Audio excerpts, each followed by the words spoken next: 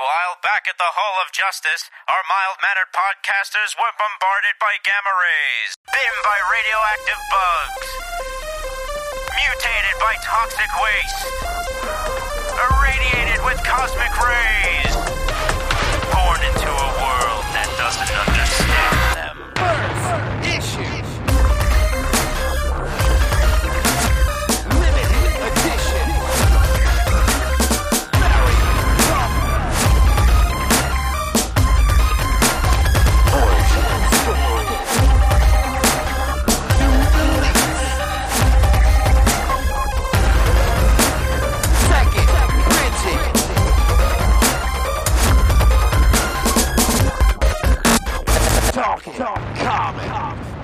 Oh man, I've already gone through this rant twice. I really feel like, oh man, I wish we could have recorded on Friday night. You would have had me just I wish you told me. I could have done a drunk tweet.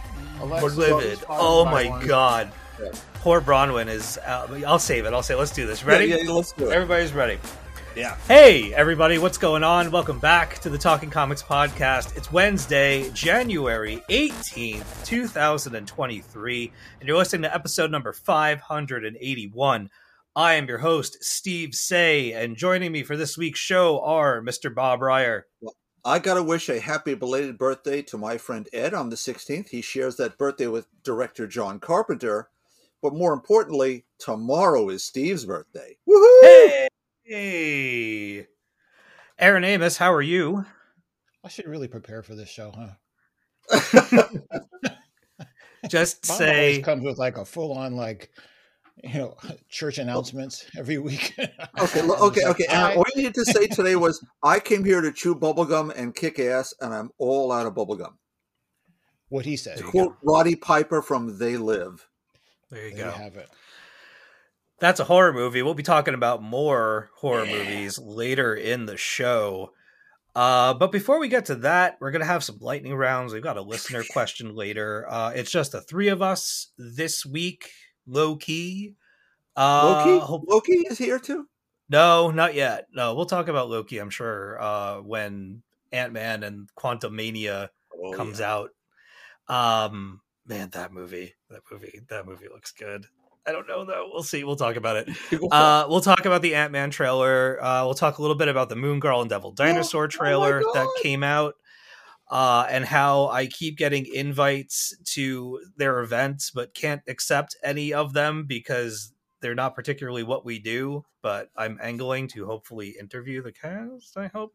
Anyway, get Lawrence Fishburne. Come on, he can come on the show. I know, believe me. I'm trying to position myself to do these things, but it's not up to me, unfortunately. I probably shouldn't even be talking about it. Let's move on. Everybody else is obviously taking a little bit of downtime this week. We wish everyone well, and if I'm not mistaken, some people that have not been on the show for a little while will be coming back to the show next week. So look forward to that. Also look forward to... No, not Brian. We have a new episode of Thirsty on Toon on the feed that went live on Monday.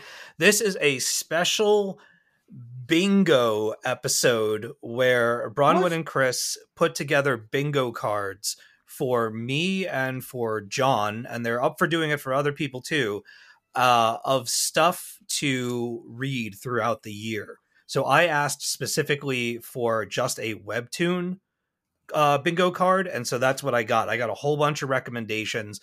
They go through each one of them, give you a little bit of what they're about, and designed a bingo card with me in mind, which is really awesome. They also did one for John. John's is more of a mixed bag of television stuff, novels, podcasts, webtoons. It's a really, really fun show, and Bronwyn and Chris, of course, do bingo cards for each other as well. It's a really fun episode if you want to dip your toe into the webtoon or into the weird and wacky minds of those two people. It's a bit of a rabbit hole, but I enjoy it. And yeah, so go and check that out. That's on the feed right now. And then, of course, you're listening to the main show, which we should probably kick off with some lightning rounds. Bob, I want you to go first this week. Rude. Oh, I think I know why. Sorry, Aaron. Just rude. Well, look, it's because Anyway. I'm going to start with Moon Girl and Devil Dinosaur #2 by Jordan That's right. Ifueko, Alba Glaz, Jose Martin Jr., KJ Diaz, Travis Lanham. Well, influencer and Cree mad scientist OMG Olivia's plan for world domination is going fairly well, as she's recruited and or kidnapped, take your pick, lots of New Yorkers into her Olive army. And, well, the problem with that is that also includes Devil Dinosaur, because nefarious means are at play. Shenanigans are at work. Look, a very enjoyable second issue if you love the first, utterly charming, but also with some lovely, lovely messaging about self-image to Yes. boot. And that's what you want out of Moon Girl. It's almost a blink and you missed it moment, but it is there and it is great. Yeah. Oh, if you stop to look at it, I did. It was just maybe I stopped to get another cup of coffee, but it was okay. I'm with you here. Yeah, we'll talk more about it in a second. Sorry to interrupt. Go ahead. It's okay. Monica Rambeau, Photon #2, Eve L. Ewing, Yvonne Fiorelli, Luca Maresca, Carlos Lopez, and Clayton Cowles. Opens on a mystery as Monica finds herself on her boat instead of out in deep space, where she had headed to clear her mind at the end of the last issue. Things just get weirder and more cosmic from there, as she takes a sideways step into what seems her past, but considering which powerful entity shows up, maybe not. Look, last issue really just teed up the ball, and in this one, Eve L. Ewing just drove it, sports ball reference, straight down the fairway. She gave us a wonderful look into different sides of Monica's personality last time. So here we're already into her vibe, and you understand what's happening around us. Here's hoping this miniseries, as well as the Marvel's film, which is coming out just after this wraps up, I really hope it brings new attention to Monica. She's been so underutilized over the years. It's criminal, frankly. Thanks to Al Ewing for the Mighty Avengers and the Ultimates or whatever, but I mean, come on. It's Monica Rambeau. She's been around 40 years at this point. Do it. Okay, as you'd imagine, I loved the first issue of the Avengers War Across Time miniseries. Paul Levitz, Alan Davis, Rochelle Rosenberg, and Corey Pettit. It takes place just after, 1964's Avengers #11, where Kang creates a robotic duplicate of Spider-Man to lure the team into a trap. Of course, Kang hates losing, so here he's back at it almost immediately with a new and more powerful underling, the Hulk. A quick aside, at this point in time, sorry, that's a really bad pun that I shouldn't have done, but anyway, the Avengers lineup is the Wasp, Giant Man, Iron Man, Thor, and Captain America, and this story is told in that classic fashion. Paul Levitz endeavors to keep things kind of period accurate in terms of what Stan Lee would have wrote way back when. And Alan Davis's art, since it's always been touched by the hand of God, and meaning, Jack Kirby in this case, it's perfect for me. I know that everyone's into this thing. Not everyone's an alta carca like your cranky old Uncle Bob. But for those looking for a slice of nostalgia, but also with a modern twist, check this out, even if only in the trade that'll come, 12 months down the road. Okay, here's something brand new because, well, I got to do that once in a while. Black Cloak #1. Now, I picked this up without knowing a whole lot about it, just because I'm a Kelly Thompson fan. Mm-hmm. And it's Kelly Thompson, Meredith McLaren on art, Becca Carey on letters. Now, I opened it up, and it's a post-apocalyptic magical fantasy piece. And I got to admit, I was a little... Look, I probably shouldn't say disappointed, because that's too strong, but those genres aren't in my wheelhouse, generally. Mm-hmm. However, it quickly adds sci-fi film noir murder mystery to the menu. Yes. And buttressed by the incredible art of Meredith McLaren, Mm-hmm. I am certainly hooked. We are set in a post-war world. It's in the city of Kiros, and Black Cloak detective Phaedra Essex investigates the murder of a royal who's died under unseemly circumstances, and that Phaedra knew the deceased is the first of many twists that work their way through this double-sized Image first issue.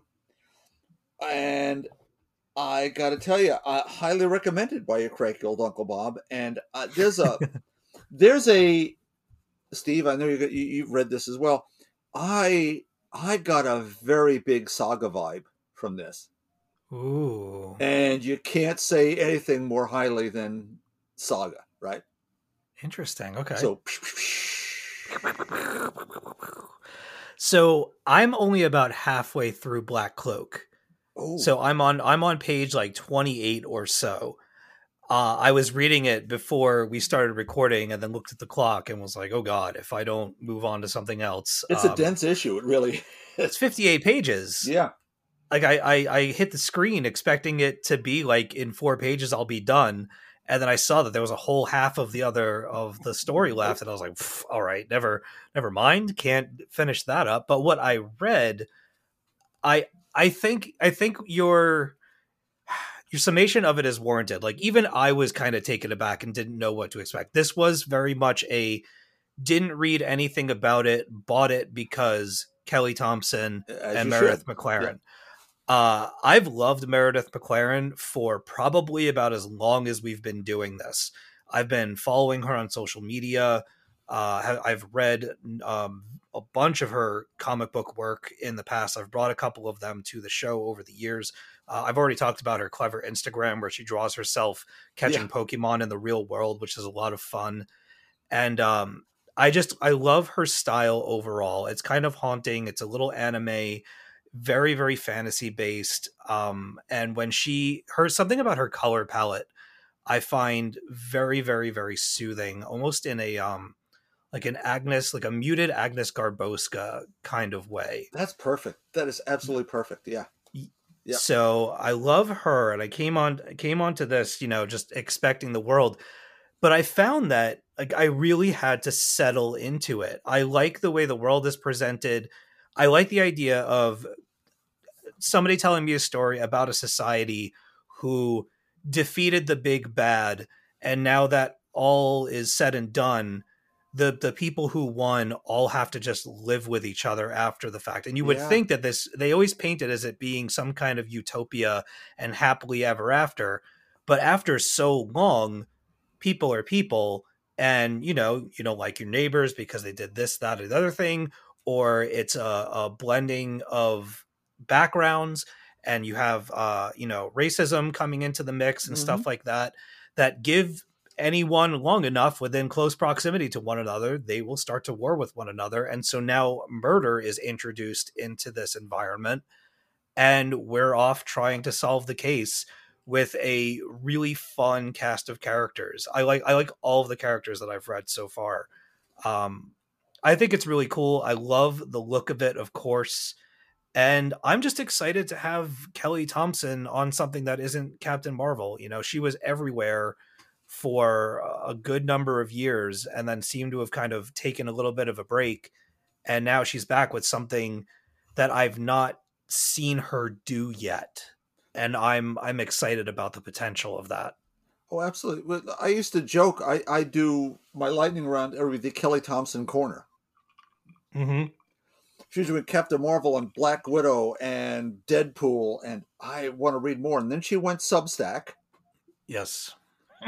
And that's what I think this first premiered there. But it didn't matter. I needed to read more Kelly Thompson beyond just saying Captain Marvel's wonderful. She's done a great job over there. Yeah. But she has this quirky sense of humor as well as sense of social balance. Mm-hmm. And that's all here. And paired with this artwork of Meredith McLaren, at the face of it, all you do is open the book and look at artwork. It's kind of cartoony, but in an anime sense, just as you say. Yeah. There's depth to it. The emotion in those faces, the body language. Yeah. And a John lot of the Burns. characters. Oh, go ahead. I'm sorry. No, go. I'll Just fill in. there's a little bit of an almost amorphous quality to some of the body types. Like there are mermaids in this, and the way that they kind of flop and move around and come out of the Yeah. water, and their spines bend in interesting ways, really do lend to the emotionality, especially if they're in distress. And you get that like back arching up with the mouth screaming, with the bubbles coming out and stuff Don't like that. put your hands in the mouth, they say in the book.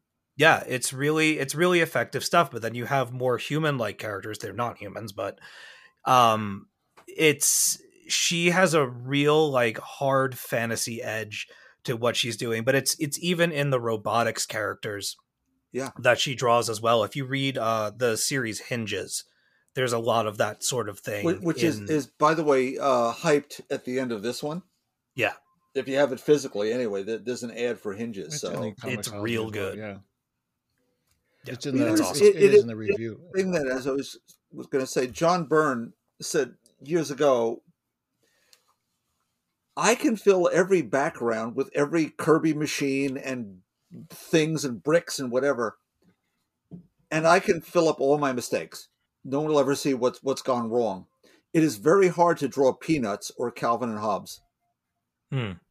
If you're doing simple, everything has to be perfect. Yeah. This art-wise, Black Cloak, I'm anointing it perfect. You know what I love? I love the word bubbles for the mermaids and how each one of them gets their own color. Thanks to Becca Carey on that one, I'm saying. Yeah, I love that. I love that panel. It's so good. And they're also the sirens, right? Because there's a whole thing when one of our detectives goes to the point to look, to investigate. Mm-hmm. Ear protection must be worn. And the sirens, the mermaids, are now very loud. Something's going on with them. Yep. So many layers to this. I adored this. And considering that, I opened it up. It was like, oh, no, not one of these. Not one of these. I should trust Kelly Thompson. We had a lot of that sort of thing for a good, 2 to 3 years. And it's territory that's been well worn, especially in this medium.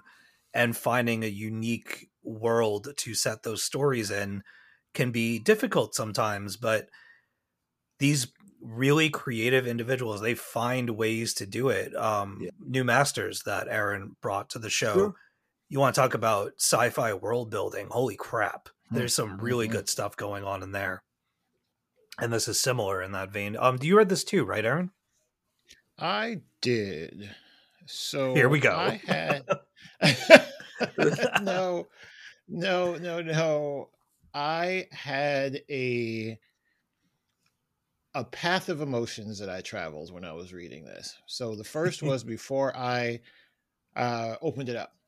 It was excitement. Kelly Thompson, let's go. Let's do this. Let's see what we got here. And so then, and whenever I read number ones, I always look at the page count. So I was prepared. Okay. Because you. It's just a thing. I always look at the page count. So I was like, okay, 60 pages. There you have it. So I was just like, all right, Kelly Thompson. I get into it. I see the world building. And at first I was like, this seems familiar to me. And then I realized it reminded me of, you may remember, I think I brought to the show from FlameCon, I think it was a book called Hex, something like that. Yes. Reminded me of that.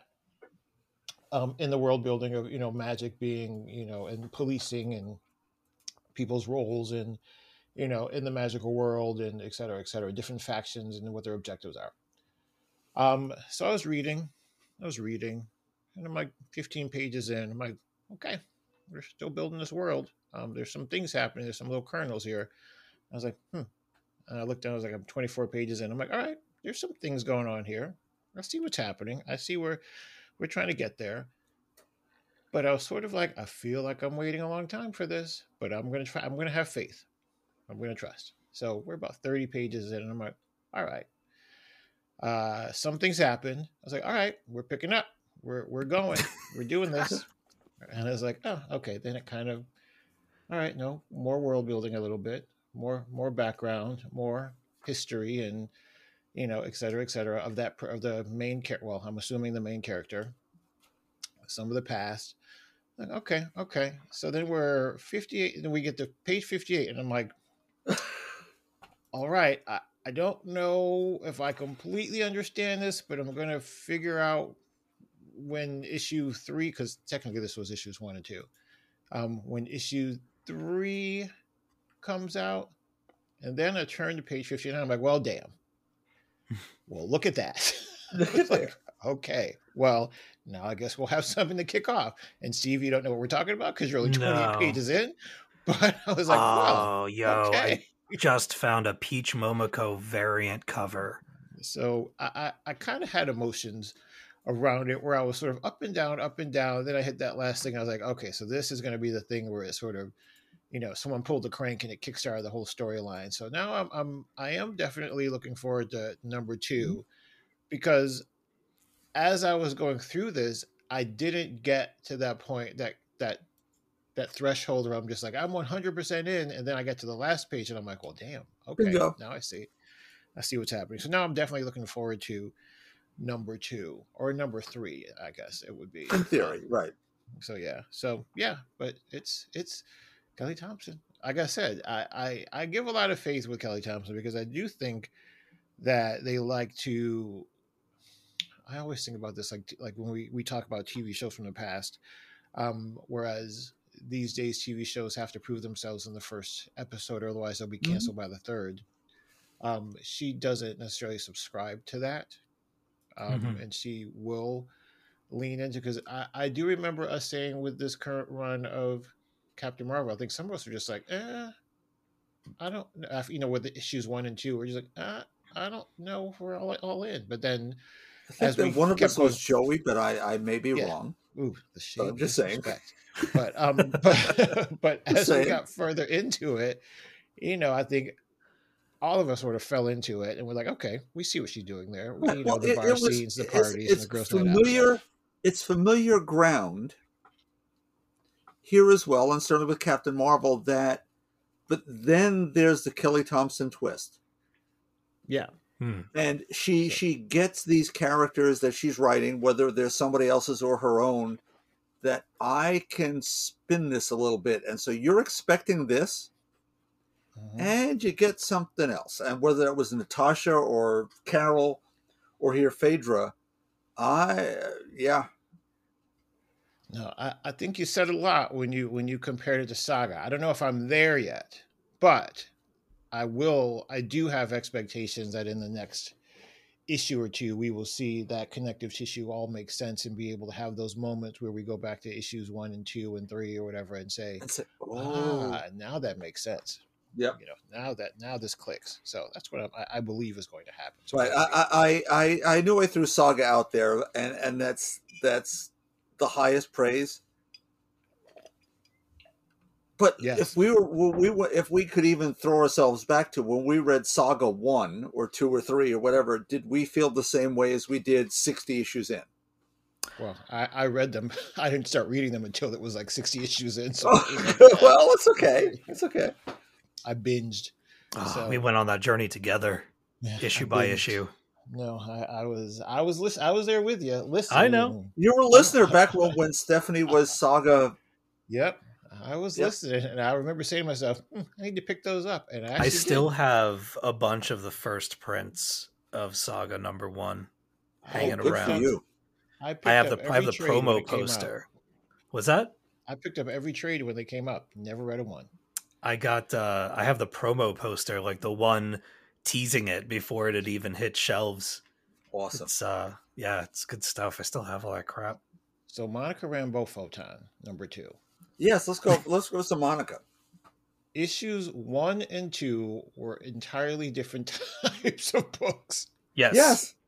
Agreed. Entirely different books. Issue 1 played out almost exactly as they said it would at NYCC. And I believe Eve said that she was going to focus on Monica in not just the struggle to be a hero, but the struggle to be a Black woman with the responsibilities that Black women have that, are not universal. So I absolutely saw that come through in the first one. Issue 2 was what? Exactly. So, and I enjoyed them both. I enjoyed that our special guest is non-binary. Yes. Mhm. Which I thought was great. Which I didn't click. It didn't click on me for the first time because I don't always look at the artists I'm going through. I sort of do that. I sort of do like a double run. Like I'll go through the dialogue and then I'll go through again and sort of look at the art and the dialogue. So it didn't click until I looked at the art. I'm like, oh, okay, now I get it. Mhm. Yeah, a lot going on there. Lot going on. Lot going on. So yeah, it was Let's was not a lot spoil going on. because I tried Yeah. not to, but yeah, okay. Lot going on. Lots going on, and some connective tissues to some other things that we just finished reading. So Yes. that's all I got to say. But you loved what Eve L. Ewing is doing here, right? Because I am. I do. Like I said, though, it was well, first of all, I wondered if I had missed an issue.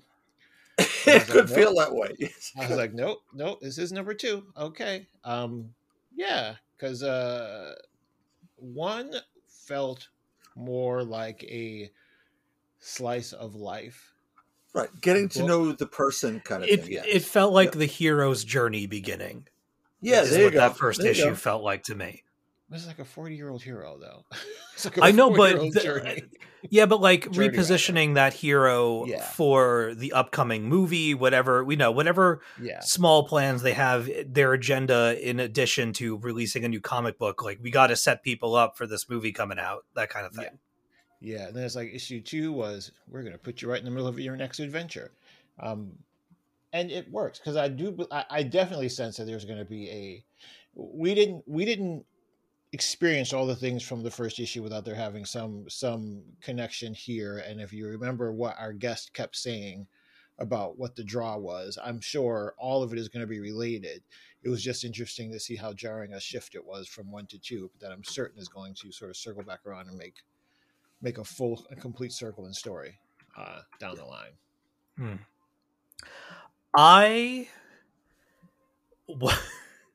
Here we go. This Hunker down. I'm having the same hang-ups with this that I had with oh god, the hell. We just read it. Something Beyond. Defenders Beyond. That Beautiful. might not be the best That's example. what you should have. No. Yeah. Absolutely. I am look, blanket statement. I am enjoying this, but I was definitely thrown by the change in tone from one issue to the other. It's not where I expected this to go. And they do the very thing that I think I talked about on the last episode, where I turn the page and they do this final page reveal of, hey, it's so-and-so. And I feel like I'm supposed to know who this person is and have absolutely no clue who they're talking about.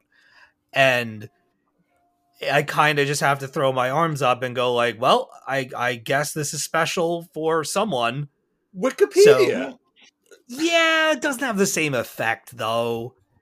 And but that's cool though. That's comics do that all the time. So I don't really know how much. To Eve Ewing's credit, or the editor's credit, or the publisher's, this book is filled with footnotes. So the first time that character shows up, see Secret Wars 1 and 2 for some of these shenanigans. It says right on the page. Yeah. Right okay. there. My other question, when the team shows up, who is the guy that isn't Thor but looks like Thor? I think that's fake Thor. Were you talking about the Black Knight or Dr. Druid? It's probably the Black Knight, I guess. Yeah, that's Dane Whitman, who's teased in The Eternals. Yeah. Who goes back, the original Black Knight into the 1950s. But that's Dane Whitman, the Black Knight. That's Kit Harington. Kit Harington. Yeah. Sort of, right. But it's Dane Whitman. Okay. Who holds the ebony blade and Rise Aragorn and blah, blah, blah. Right. Yeah, that's the Black Knight. Okay. The guy with the no. But there is There is actually a fake Thor in there. There is a Thor in there. There is a Thor on the team. Yeah, there is It's a Thor on the cover. team. What do you mean by fake Thor? That's not Thor? Well, I'm sorry. I say fake Thor because I always think about the Infinity Gauntlet thing where fake Thor was there. But it wasn't the real Thor. It wasn't Odinson. It was some other guy that was not pretending to be Thor, but Eric giving him Masterson powers. we're going for? Thank you. I think so. Okay. I think that's what his name was. Okay. Where he was Right, but this- Thor, this but is the team not that- Thor Odinson. Right. This is the team that Monica led way back when. Okay. That explains it a little bit more. Yeah. I am enjoying it. I don't love it yet, but I am enjoying it. I think there are a lot of wacky things going on, and I can appreciate wacky. I need that issue where it all makes sense to me, or I've spent enough time in the situation that I have no choice but to understand it. We'll see what happens first. Well, as we get to the last page, Jericho Drum. Mm-hmm. You know who Jericho Drum is, right? Nope, that was the character that they were like, "Hey, look, it's Jericho Drum," and I went, Jericho Drum is Yeah! Brother Voodoo. Brother Voodoo. He's in all the X-Men books. If you do, "We're know not who on he a first is. name basis, man. I don't know." You gotta look at. He's in isn't he in Strange Academy? Probably. Yes. Yeah, he's a headmaster now in Strange He's Academy. Headmaster Drum. Well, look at him. He's Look got at the him white go. stripe. He's got Moving the white on stripe up. in his head. Yeah. Listen, it was one panel, damn it. But I was thrilled by that last panel. I know, and that's the difference between Yes. people being familiar and people being like, So spoilers for the last page. Sorry, Yeah. yeah, I shouldn't have done that. I love him in Strange Academy. I think he's great. I did not put two and two together because of the whole his actual name and not his superhero name. If he had come out and introduced himself as his superhero name, I probably would have been like, "Hey!" But instead, Also, I was in just the like, first Doctor what? Strange movie, by reference, Oh yeah. Master Drum gets murdered defending the Sanctum. "What? They've already killed him in the MCU? Boo!" Yeah. That doesn't mean, Boo. look, he's Mystic. He could be back. His brother was already dead. His brother's dead spirit inhabited. Well, I'll go down a whole Brother Voodoo line. Yeah, there's a Is that the first time they killed the black character before they even made it on screen? Yes. God. I mean, Oh damn. no. Oh no. Free fridging, Jesus. I'm calling it. God, at least let it show up. Maybe it's shit. defrosting. I don't know. We got to call it something. God, how about steps backwards? Yeah. Oh boy. God. What's his name again? Jericho Jericho Drum. Brother Voodoo. Brother Voodoo. Justice for Jericho Drum. Fuck. All right. We'll pour Just one out. saying. Hold on. We don't even get This to appear on is screen anymore. potential episode Episode title. material. I'm like, Oh, was he black? God. Oh yeah, he's dead. Oh man. All right. Now, Steve, you did read Moon Girl and Devil Dinosaur? I did read Moon Girl and Devil Dinosaur. And it's wonderful. And you know, we talked a little bit about it before, but that moment with Tasha and her admitting that she has some of the Olivia products because her mom is trying to get her to tame and wear her hair in different ways. Oof. And this concept is foreign to Lunella for, you know, probably a couple of reasons. She's pretty tone deaf when it comes to like what normal people do because she's so busy being smart. But it's this really, I mean, at least for me, like a really impactful little moment. It's only takes up one page and it kind of feels like a blink and you missed it point. But when you remember the age bracket that they're aiming for with this particular series and this character, and with the launch of the Moon Girl and Devil Dinosaur series that's coming to Disney Plus and other Disney platforms and everything, I think it's really cool that they brought this up and they're paying service to this kind of thing. I imagine a kid reading this and seeing something like that, you know, that kind of representation is really, really important in this type of media, in any media, really. But I love that it was there. And I have a sneaking suspicion that this book will do more of that as it continues. And I'm really looking forward to this being a platform for that sort of thing. Well, the line is about to look more presentable, in quotes. Wow. Ooh, the Wow. shade. Yeah. Yeah, she admits to it, and then she said, she's talking about her mom. She said, I told her I could control my powers, but that didn't matter. She wanted my natural hair to look more presentable, quote unquote. So I'd get into to a fancy private school. And then Lunella says, presentable to who? That's messed up. Stuff like that shouldn't matter. And then Tasha says, yeah, well, it does. It does. There Woof. are layers there that Yeah. many people, many readers won't even understand. That's what I'm I saying. haven't read it, and I can tell you, there's layers there that go back to the relationship between Black women and their hair, and perception in the world, and it is a thing. Yeah. Last line I'll read from that page, directly after she says, well, it does. Says, that's why we've got to support each other, to take pride in who we are, even when the world won't. So it's good stuff. Just look up So a book about a 13-year-old really smart girl with a giant dinosaur has so much to say. Gotta love it. Would you, Aaron, would you say look up what? Look up the inventor of the hot comb. There you go. Just saying. But I mean, overall, I think the new Moon Girl series is fantastic. It looks incredible. This artist is, I love it. I love it so much. It matches the Moon Girl and Devil Dinosaur tone.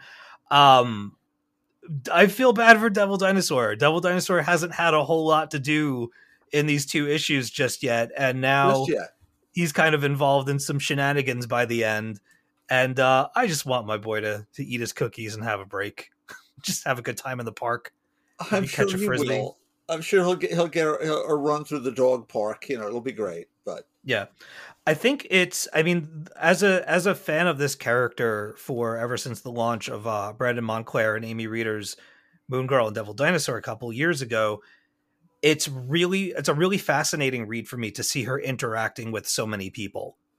Because even though she did obviously speak with people in the other series, she actually has friends in this, and she's making an effort to kind of keep it all together and keep everyone out of harm's way. And that was not always her priority back then. As you said, she was always sort of bratty, sassy, self-centered. She's extremely self-absorbed, but she's so intelligent, right? She's the smartest character in the Marvel universe. Yes. At least she was the last time I checked. And when your brain works that way, we see it in Reed Richards sometimes, where it's very hard to concern yourself with stuff outside of what's going on in your brain and what you're noodling on to try and save the universe from eating itself. Now, some of this, I think, definitely, not some of this, a lot of this, most of it probably comes from her parents. Yeah. We're trying to make sure she's still Lunella, a 13-year-old girl. And that in this series, it comes about because she decides to create a society to protect those like her, who are sort of out of the mainstream, which is now a double-layered sort of thing. In this roller derby thing, please, you now have the fun of that and the layers of serious of how people are marginalized. It's just brilliant work here. Just brilliant. Absolutely. And it's a kid's book, in theory. I'm so touched by it. Now, 2 issues in, I'm thrilled. I'm absolutely thrilled by this. I would have loved to see I want to deal with the Avengers versus X-Men thing. Like the AXE, I would have loved to see her deal with the Judgment kind of like. I'm just shut them all down in a second. Okay. We might as well talk about it now. We were going to put it in the news section, but we're already talking about Moon Girl and Devil Dinosaur. Did you guys get a chance to check out that trailer? Yes. I did. How amazing does that look? It's funny. I have a good friend, Sam, who is not a super comics fan. He comes to AwesomeCon and stuff with me, and he's hung out with myself and Carolyn. So he's sort of like a cafeteria style nerd, where he sort of picks and chooses the things that he wants to. Yeah. But he won't shut up to me about Moon Girl and Devil Dinosaur on Disney Plus. He just keeps saying, it looks so good. I'm like, we had that conversation a week ago. Why are you repeating yourself? But he's really, really, really, really excited about it. Now, granted, this is a 53-year-old man. We're talking about, not the target audience. Not the target audience. And that's why I bring it up. So I think it's going to have an appeal that sort of, goes beyond, maybe what your normal Disney Plus viewer might, or this type of content might expect. So his excitement got me a little bit more excited about it. I mean, not that I wasn't excited about it, but he was really excited about it. So, like, yeah, we'll see where it goes. I'm excited myself. Yeah, it's got a really amazing team behind it. The animation is off the wall. It looks really, really, really good. I did not know that it's coming to Disney Plus. I thought that it was just coming to an aspect of Disney that I didn't have access to. But the first 6 episodes are coming to Disney Plus on February 15th. It'll be on February 10th for other Disney outlets. Like I said, I keep getting emails from them. I've written about this show a couple of times for work, and I have made it abundantly clear to them that I am a big fan, and I'm trying to angle to get in there and maybe talk to some of these people. You tell them you've been reading since issue 1 back in the day. Oh, believe me, Cameron's my person on the inside. They know. They know. Okay. I've told them twice. Like, oh yeah, by the way, again, I am a big fan of the show. You are almost guaranteed to get a very, glowing interview from me if you want to do something like that. Just saying. So, like I said, I don't get to pick and choose these things. I kind of have to, I get offers and then I submit the ones that I want to do and I get a yes or a no and then we go from there.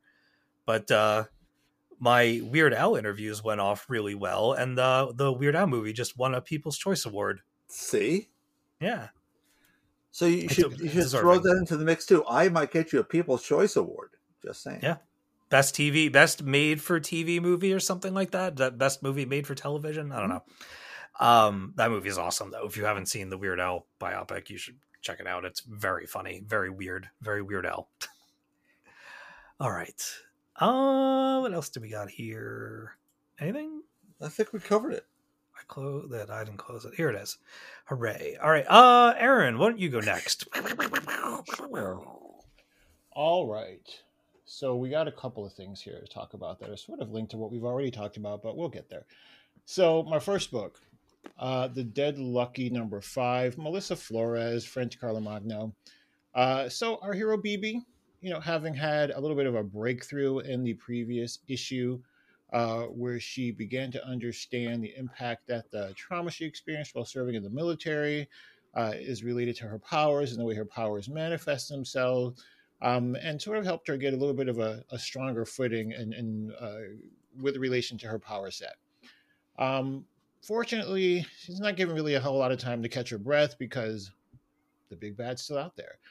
The Morrow Foundation, or the Morrow Organization, is pretty much stepping up their plans to take full control of San Francisco and especially Chinatown. And BB now has to figure out what she's going to do to save her city, as well as to save the people she loves. And when I say taking over, it's basically a privately owned militia scenario that's taking control of crime prevention. And we know how that always goes. Yeah.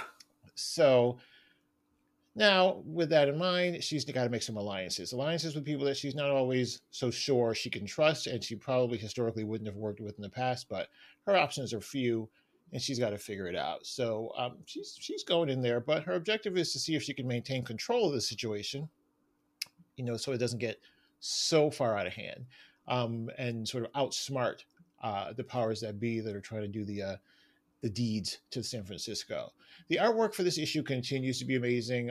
It's a combination of, also the book is a combination of the good old-fashioned superhero stuff combined with the focus on mental illness, the relationship between the 1% and the 99% and how that impacts people of color and it's all very front and center. So I'm really looking at that because you have a variety of, I want to say, communities of people that are being, discussed in this book, which, and if you don't pay attention, you probably won't recognize it at first because it seems like it's just a part of the fabric, but it's there. It's all there. Looks like we're gearing up for a pretty epic conclusion, or at least to this arc. I'm not sure how far it's going to go, but at least to this arc, and I'm very much looking forward to seeing how things play out now that BB sort of found her footing, because she seemed a little lost the first 3 or 4 issues. Next book, Wildcats from DC. Wildcats number 3, Matthew Rosenberg, Elmer Santos. This book has actually turned out to be an incredibly fun ride.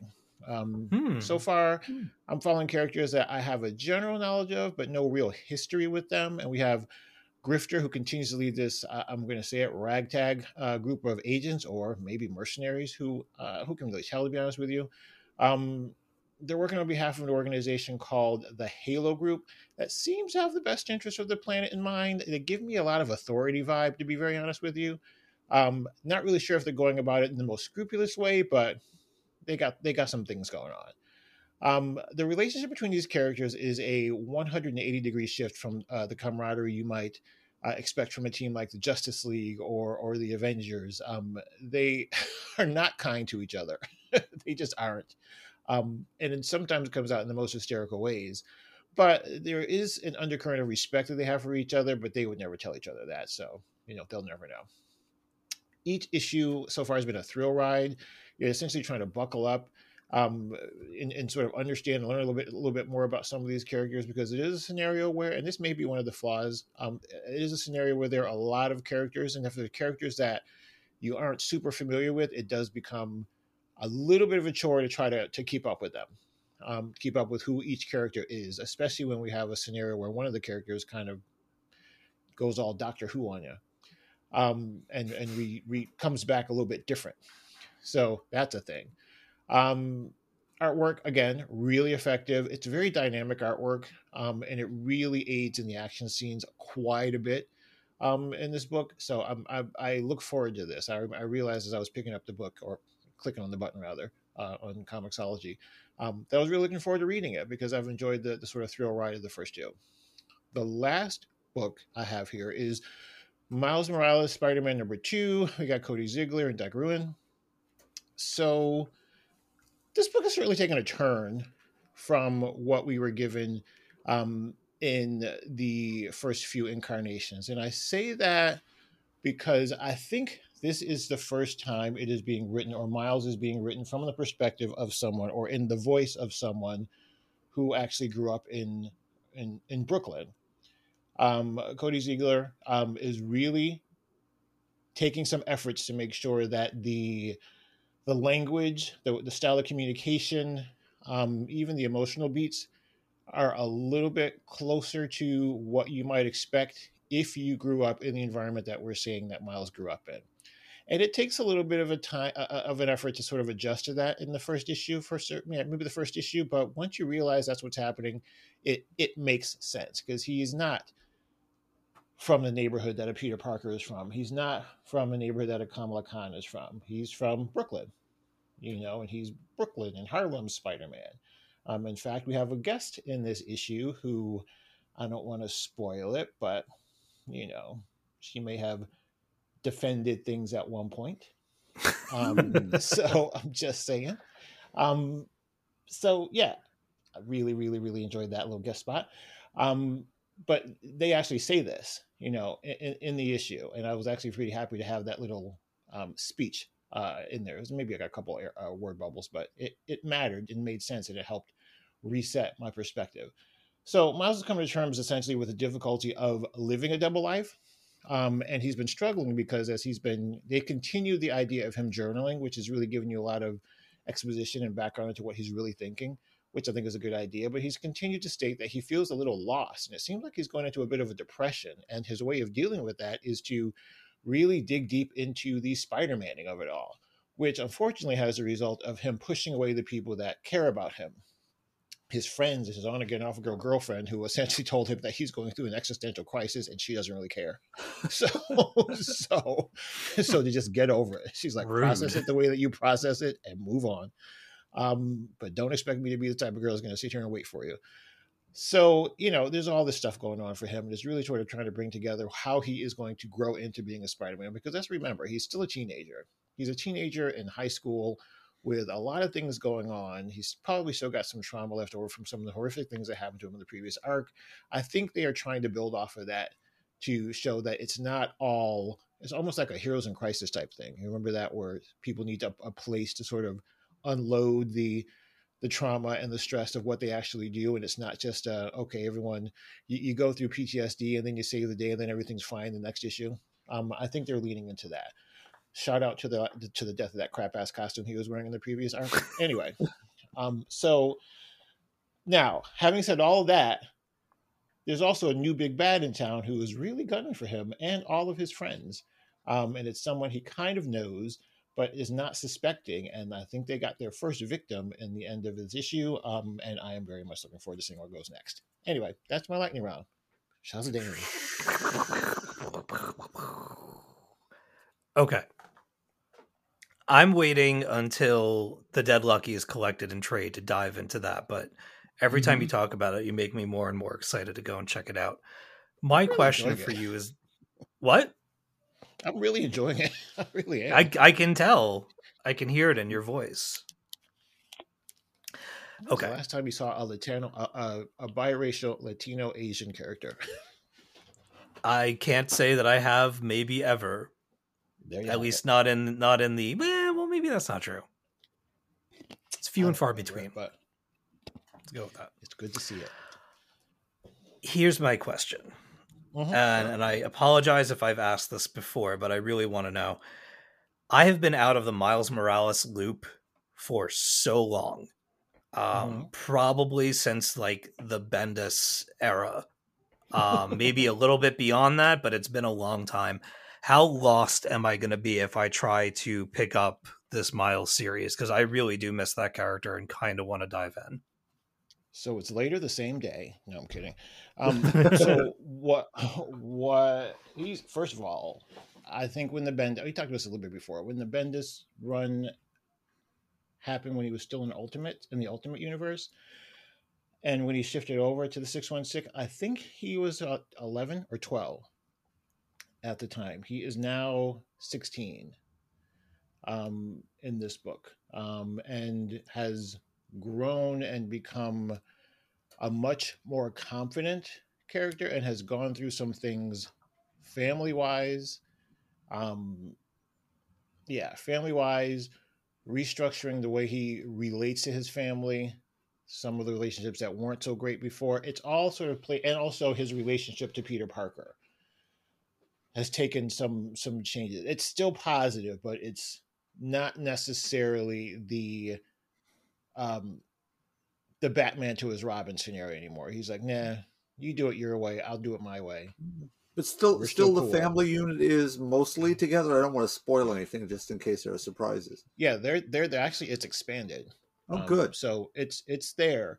And he's got a really good group of supporting characters that are completely divorced from I'm going to call it the Parkerverse. Gotcha. He's not relying on the Parker. He's got his own world now. He's got his own world where essentially there is really no need for a, Peter Parker or a Jessica Drew or anyone to show up there, because he is a different Spider-Man. He is a Spider-Man I'm not saying this as Aaron, I'm saying this as someone who's repeating what was said in the book. He is a Spider-Man for the parts of New York that the Avengers don't normally go to. That's great. And that's how he is now seen by characters in the book and by the people that he serves in the book. He's seen as the Brooklyn Spider-Man, the Harlem Spider-Man. He's seen as that Spider-Man because they've said in a couple of issues, we don't usually see the heroes up here. And he's got a different congressional district, right? Correct. It's like him and AOC. Yeah, exactly. So it's, I can't say you're gonna pick it right up, but the foundations of who Miles is there. He's just a more mature individual now. He's gone through some things. He was, if you remember from the Bendis run, he was always nervous and uncertain of himself, and still coming into his own and growing into his body and growing into his powers. Now he's like, nah, I got this. He's like, I'm good. He's much more confident. Do you think it's because it's post Into the Spider-Verse movie? It could be. Yeah, he definitely does feels like if you were if I was to go back right now, I probably wouldn't recognize that Miles. But the foundation of who he is there because the family is still there. the mom and the dad who support him, and they know his Nice. identity. They know who he is. The Uncle Aaron, and a new little addition to the family. He's got a little sister now, Oh, who he loves and adores. So yeah, it's there. It would take a little adjustment, but you'd catch up. All right. I think you've convinced me. I'm going to do it. It's a good book. It's a good character arc. Miles just becoming a different. It had to happen because we've said this before. There's so many Spider people in the Marvel universe. Yeah. And they all seem to, especially when they do things like Spider-Verse or what are those storylines where it's always like the Spider Totem and whoever. They all lead back to Peter Parker. And I think in doing that, it diminishes the other characters. Because it seems like they're just sort of like supporting characters or understudies to Peter Parker, and I can't remember in which arc it was. I think it was oh god, I forgot who just wrote him before Cody Ziegler. Good God, Al Ewing. I'm sorry. There you go. He made it clear, I am not Peter Parker. I do not need to call Peter Parker for help. To come save me. I will not call Peter Parker to come save me. We're still good. We're still boys and all, but I am this Spider-Man. Period. And so, he establishes that and then just takes things on. He will go up against, even though occasionally he has had to go up against Peter Parker villains, the Rhino and things, and the Scorpion and all that stuff. He takes them on as the way he would. Because remember, he's got some powers that Peter Parker doesn't. He's got a couple of powers that Peter Parker doesn't have. So he approaches things differently. He can still go invisible, right?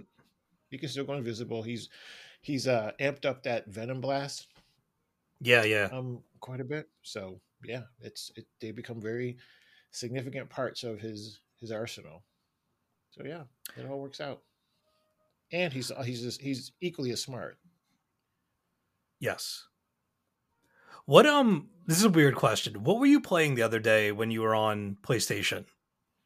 I saw you were on, but I didn't check. Oh, you were. Okay. Yeah, I was playing Last of Us. Yeah. That new game. Did you watch the first episode? I have not. I want to get a little bit further into the game. All right. Yeah. I'm looking forward to that. I'll probably have some more to say about that next week. I saw it up there. I haven't seen it. First of all, I forgot. I've lost all track of time. For some reason, I thought it wasn't coming out until like the end of the month. And then I opened up and saw that it was sitting right there. It's like, oh, okay. So there you have it. Quick Wildcats question, Aaron. Is this related, connected, sequel, not related to the old Jim Lee? Was it Brandon Choi back in the day? Yeah. Honestly, I don't think it's connected in that it's using the characters. It's not connected. I think it's connected the same way the Milestone stuff is connected, in that it's calling upon them and it's recognizing them and referencing them, but it's not continuing the story. Gotcha. At least from what I can tell, it's sort of starting a new story. That helps. I might be interested in joining in. Otherwise, probably not.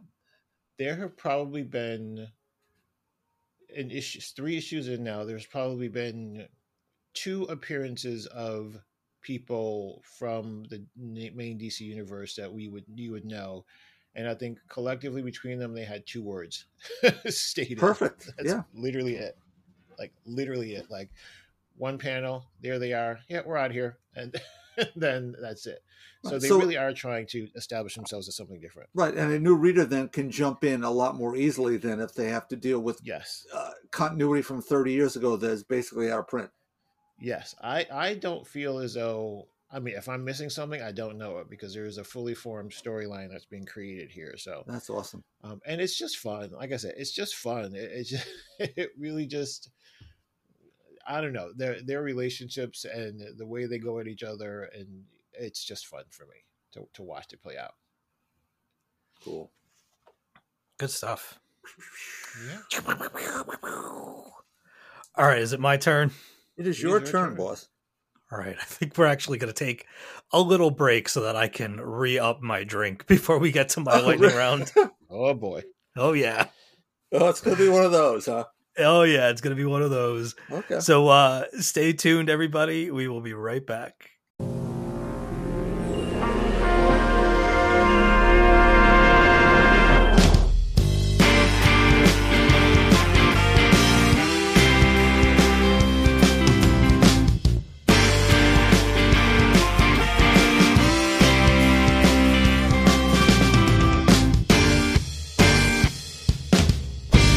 Through the magic of editing, we are back. And I have some Bearface whiskey for my mouth. B-E-A-R or B-A-R-E? B-E-A-R-F-A-C-E, Bearface. Inexpensive, delicious, and all for me. And that you were a shirtless bear fighter and... Yep. What bear shark? What was the other one?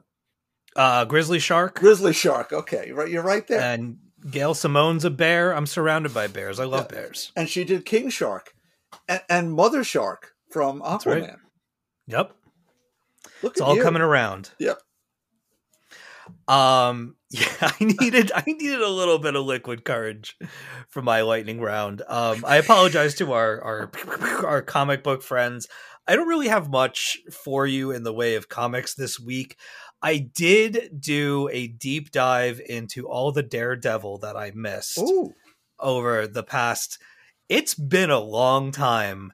I did not realize how long I'd been away from Daredevil. So I read the first issue of Devil's Reign back when it came out, when I was following Zdarsky's Daredevil in real time. And then I don't know what happened. I got distracted, or maybe I got into a mode where I wanted to wait until the event was over, or I saw how many tie-ins there were to it, and I was like, oh God, I don't know what to read, blah, blah, blah. Anyway, I read over the past week Daredevil, Devil's Reign 1 through 6, Daredevil, Woman Without Fear 1 through 3, and then the relaunched Daredevil 1 through 7. So Devil's Reign is written by Chip Zdarsky with art by Marco Cicchetto, colors by Marcio Menez, I think that's right, and letters by Clayton Cowles. John's talked about Devil's Reign on the show a lot, especially while it was coming out. And every time that John talks about Daredevil, I wish he was here this episode, he makes me want to go back and check it out. And I kind of chastise myself. I feel like I need to go into the confessional booth to say it's been, X amount of months since I've Daredeviled father or whatever. And what you have here with Devil's Reign is it's taking place after Matt gets out of jail. His brother is kind of going around impersonating him and stepping in for him in order to keep his identity a secret to certain people.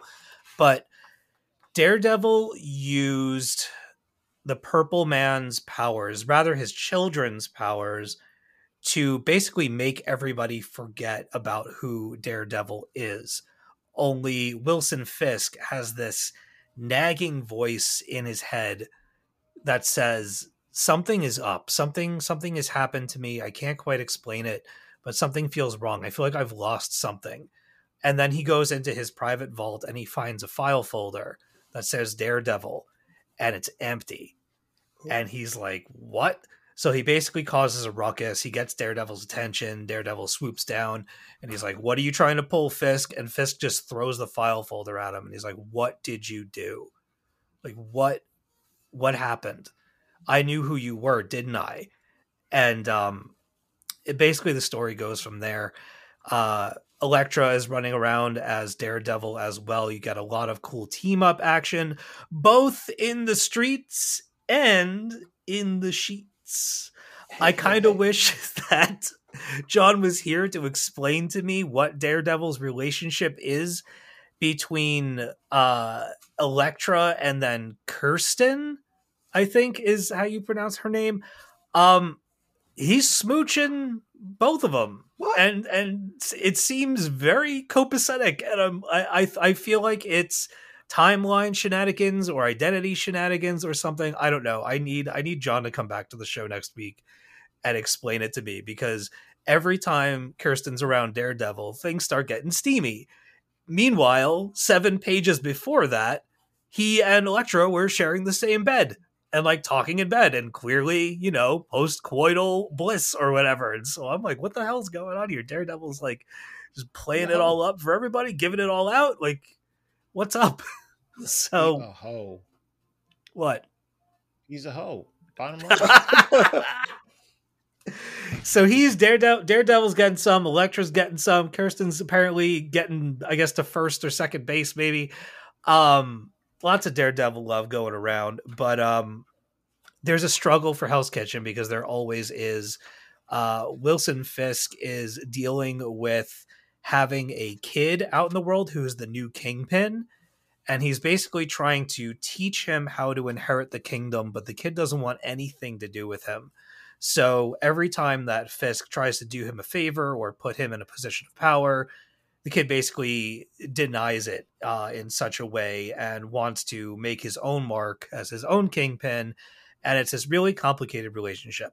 The thing that I've learned about reading all of this stuff is that as much as Chip Zdarsky loves to write Daredevil, I feel like he likes to write the world around Daredevil more. Because between Daredevil, Devil's Reign, and with Woman Without Fear, Daredevil's not in this a whole lot. It's mostly Elektra and Fisk. And I feel like somewhere along the way, Chip Zdarsky really, really fell in love with writing Kingpin. Because he writes the most interesting Kingpin that I've ever read, where if he made like a Kingpin solo series, I would happily read it. His depiction of that character is fantastic, and the complicated relationship that he has with Matt is really cool. These stories are a really cool exploration of Matt's faith and how he's struggling with that, and he's struggling with this new identity and kind of mission that he's put on himself to reform a group called the Fist, not the Hand, the Fist. So the Fist is going to go against the Hand, led by Matt and Elektra, who are now the king and queen of the Fist. And they inherit new powers, and it's this whole thing. Matt's got this big, gnarly beard going on. It's pretty wild. I have to say, there's an old acquaintance, an old enemy of Elektra's named Akka that's running around making life a mess for her. She is extraordinarily dangerous and just really, really smartly written. Anytime that she shows up in the book, she's used pretty sparingly, but when she shows up, the book turns like all to menace, and you feel like even the heroes of the book could die at any moment because she's that good.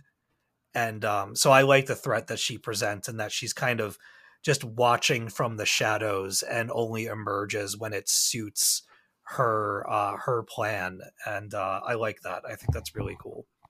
So Woman Without Fear was interesting. It's kind of Elektra versus Kraven. It's only 3 issues. I honestly, it's fun and it's good and it's part of the whole thing, but it's almost, I don't know that it needed its own series, but at only 3 issues, it's a nice little in-betweener, I guess, while they were working on the Daredevil core series, waiting for that to come out. I read this all in a row, so it was no time at all to me, but I'm sure it was probably about almost 2 years worth of Daredevil stuff, at least a year and a half. So anyway. You say Kraven, I check out. Yeah, he's in this, but it doesn't last long enough to really go anywhere. It's a lot of flashbacks with Elektra's background with Akka and her relationship with Stick and stuff like that. And we kind of get to see where she came from. And Kraven's just kind of there. And I mean, it's well written. It's Zdarsky, like I said, playing around in this world. And it's a perfectly good comic book story. It feels inconsequential to all of the Fist stuff and them forming this new team and basically going back to the prison where Matt was held and freeing everybody and taking a portion of them to this new place to be a part of this group. So it's basically Matt taking all the people that he's put away in jail and asking them to fight alongside him. And you can imagine how that goes for some of them. So it's interesting. It's weird. This first arc, we're 7 issues into it, and I'm on the 7th part. So I have no idea how long they're going to carry this Fist story out, but Zdarsky and company, like, they're just all in on this Daredevil thing for the past couple of years, and it's been phenomenal. You know, there've already been some really good Daredevil runs during the Talking Comics era with the Wade stuff and the Charles Soule stuff and everything, but Zdarsky's just doing this in a different way that it just feels so dramatic. It feels like a really good cable drama to me. Basic or pay? Pay. Okay. That's different. Yeah. Hard pay. Okay. Not hard pay. Yeah. Hard pay. What else have I got for you? I've been packing my house. I'm going to be, by the time that you're listening to this, the next day on the 19th, I will be 42 years old. Oh. I've moved. This was my 12th move, maybe, in my life. Woof. I've moved a lot. Not, always to like crazy far off places, very much in and around Long Island, New York, but my family moved around quite a bit when I was growing up. And I like moving. Like I like sorting through things. I like throwing things away. I like donating things, selling things, organizing, having a really, really good excuse to kind of edit your life and ask yourself, what do I really need? What am I hanging on to for no reason? That sort of thing. I have gotten rid of so much clutter and so much crap in the past couple of weeks. It has been awesome. I have also packed up nearly the entire nerd room that we have in the basement. Oh. So this is all the games, all the game systems, all of the movies, all of the graphic novels, all of the collected works, all the DVDs, all the Blu-rays. Let me tell you something. I am ready to just fall over. I tried not to make the boxes too heavy because I know that, between us and friends, but I can't, I'm not as mobile as I used to be during some of these. My last move was 6 years ago, and I remember it going much smoother than this. I've never packed an entire house before, and it's a lot. We're living in this like cubist maze of boxes right now between the living room and the downstairs and everything. And I'm getting a lot done, and I love being able to see the progress as the boxes stack. But man, packing 29 boxes just for the graphic novels. 29 boxes of just comic books. I've decided if I ever move again, I'm just going to burn the place down and use the insurance money to buy new stuff. Not a bad plan. It's not even counting all the movies I packed, all the games I packed, all the old systems. Like, I can't decide if I want to keep all my systems or not. I have an Xbox that has just sat there for generations of gaming, and I'm like, why? Because you might need why? it. I know. What if I want to play Jet Set Radio Future? Yes. Ladies and They don't have that on the store. The Hoarder. I need a friggin' somebody needs to reboot the Dreamcast. They need to make one of those nostalgia machines of the Dreamcast with just Jet Set Radio and Power Stone on it, and maybe Zombie Apocalypse, and I'll be good. Ken and Spike too, if you please. Choo Choo Rocket was also fun. Moving on. Packing has been a lot, but while I was packing the first night, I decided to do the impossible. I saw the other day that Halloween Ends had come out on Blu-ray. It was sitting on the shelf at Walmart. And I said, you know what? We have the other two. I might as well. I'll buy this movie and I'm going to watch them. I've heard questionable things. What's that? This changes everything now, because I didn't realize I had a different vision of this when we were talking pre-show. Now to realize that you actually spent additional money on it. Now this is going to change my whole response to you. So go. Oh yeah, man. Oh yeah. No. This is a yarn. Get comfortable. So I bought this movie. We have all three of them. We own them physically. It's great. I will. They look pretty on the shelf. And I haven't seen Halloween Kills or Halloween Ends up until this point. I saw Halloween in the theater. 2018. Yeah, 2018. Okay. Loved it. Thought it was a really great start to what was. I have thoughts about that one too, but we'll keep going. What was billed as we can get into it, but like what was billed as a trilogy almost from the start. You knew they were going to at least do more than one. I felt like as a continuation of the original movie, it did better than I thought it would. And it, as violent as it is at times, it is somehow the tamer film of the trilogy. There's that. At least the second one. And so saw it in the theater, really enjoyed it. Talked about it on the podcast, put it to bed, whatever. Halloween Kills came out, heard wild, like just crazy things about it. Bob saw it with friends, came back, had some quibbles with it, but was mostly, I remember you being mostly positive on it. But I kept hearing and seeing it pop up on a list of like worst movies of the year. And I was like, there's no way. That first one was so decent. Like how bad could they really have messed this up? And then I watched Halloween Kills. Oh my God. No one had prepared me for this movie. I don't know what happened. It's the same director, it's the same writers, it's the same executive producers, it's the same actors. What happened? This movie, this is all me. This is just for me. I was embarrassed for this movie.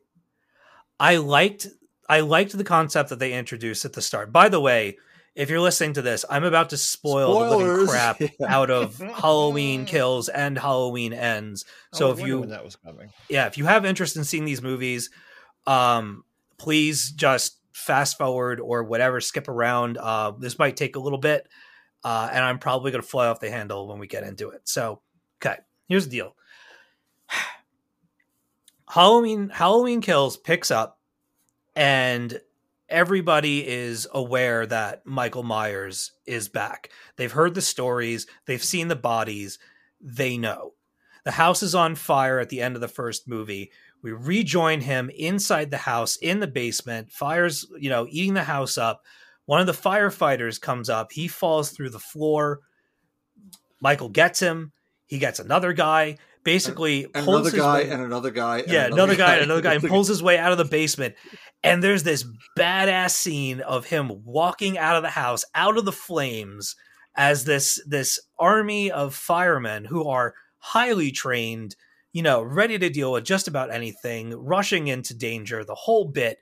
And he comes out and he's carrying one of their like pickaxe style pry bars or something. And he walks out and he's looking all badass. He's all burnt up. He's smoking a little bit. And they've got like buzzsaw blade openers and everything for bad situations. And they see who he is and they're about to go to town.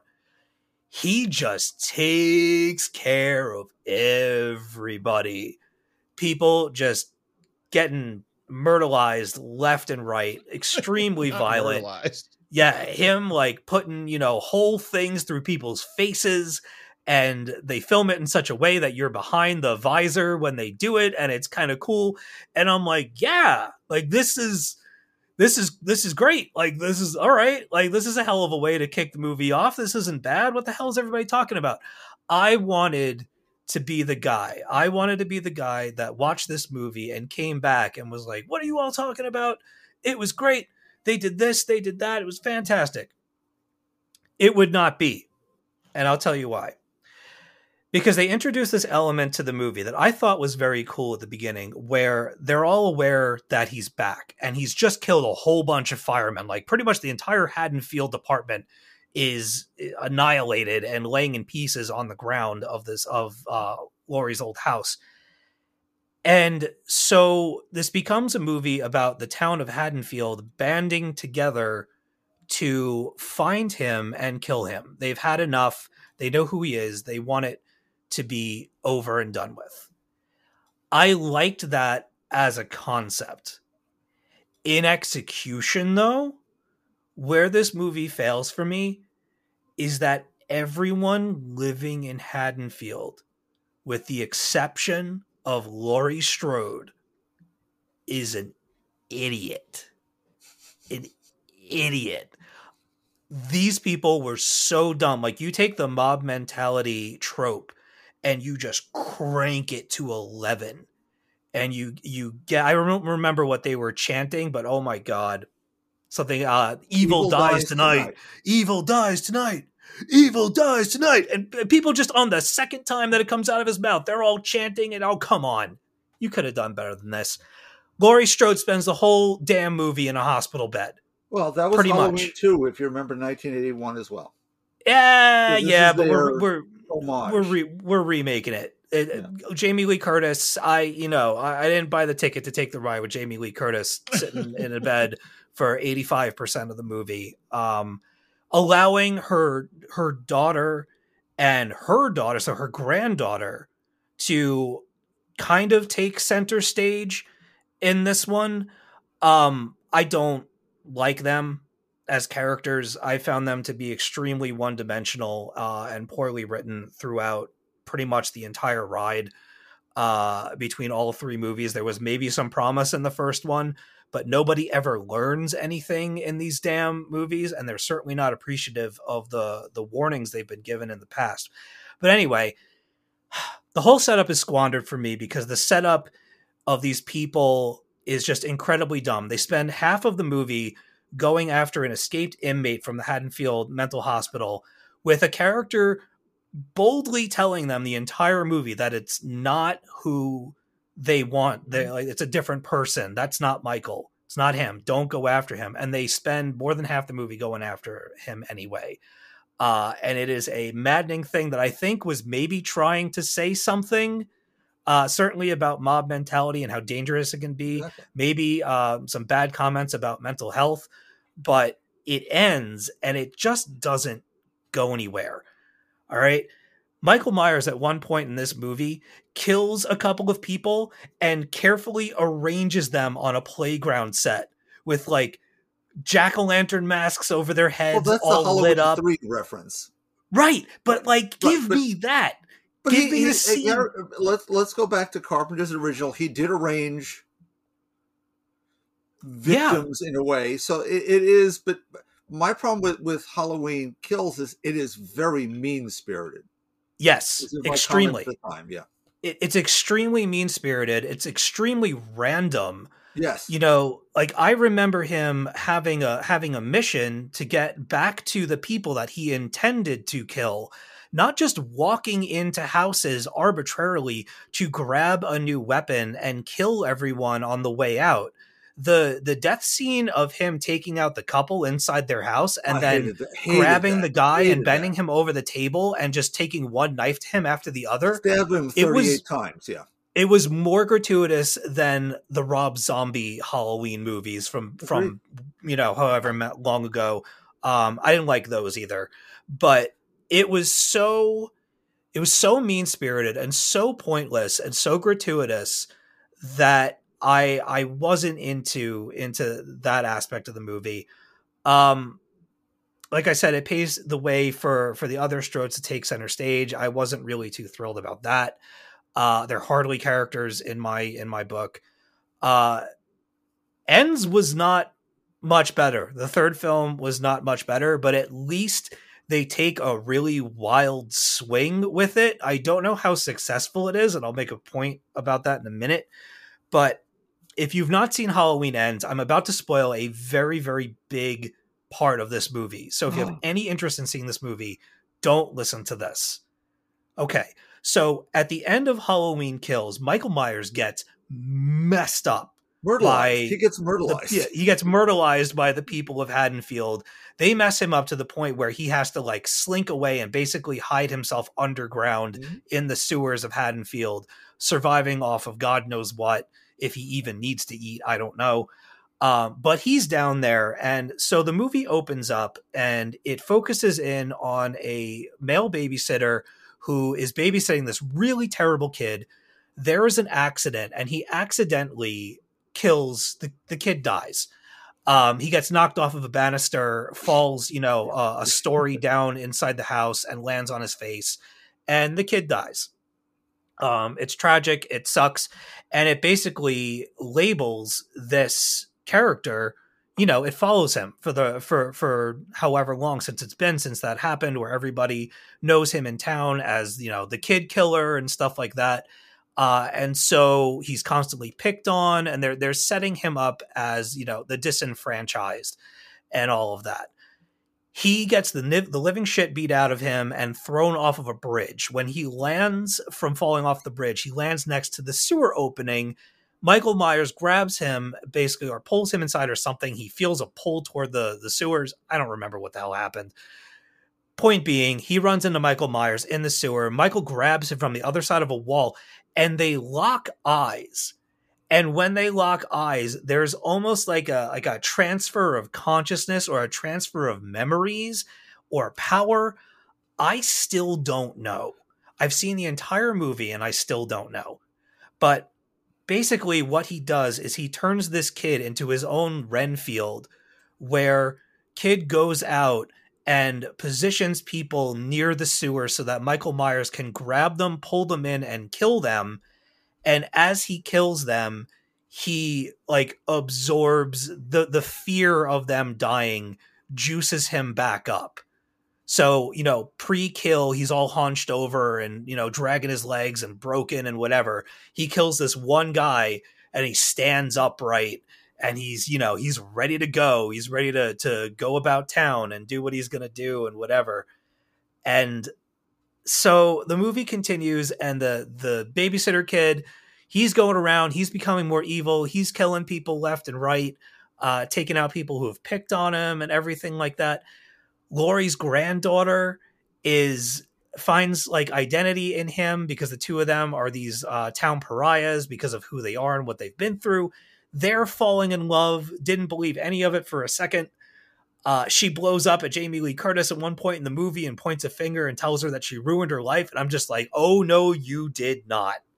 You did not. The one person who has tried to save your ass your entire life, and you're going to come at her like this? I don't think so. Laurie Strode's going through some weird stuff where she's writing a survivor's book, and she's, living in home and gardens, and it's just a weird movie. Here's my thing, and then Bob, you can jump in here.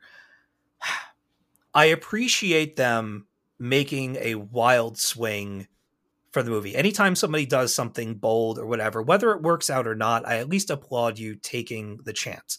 Here's the thing. The plot for this movie, with the whole changing of consciousnesses and bringing people into the sewers for him to kill him to get back up to speed or get himself back up to power, that's the kind of movie that you drop at a third movie or fourth movie in a series of 8 or 9 movies, where there's a middle movie that's really weird and people talk about it years later where they did this wacky ass thing that didn't really work out. You don't use that plot for your final film of the trilogy and take the lead character, Michael Myers, the reason we're all there, out of the movie for an hour and 25 minutes of this movie. He is not involved. And I was just flabbergasted at the trajectory of this trilogy and what they chose to do with it as these movies went on. Positively blown away. Still really enjoy that first one, but kills and ends are just an exercise in futility. I can't. Okay.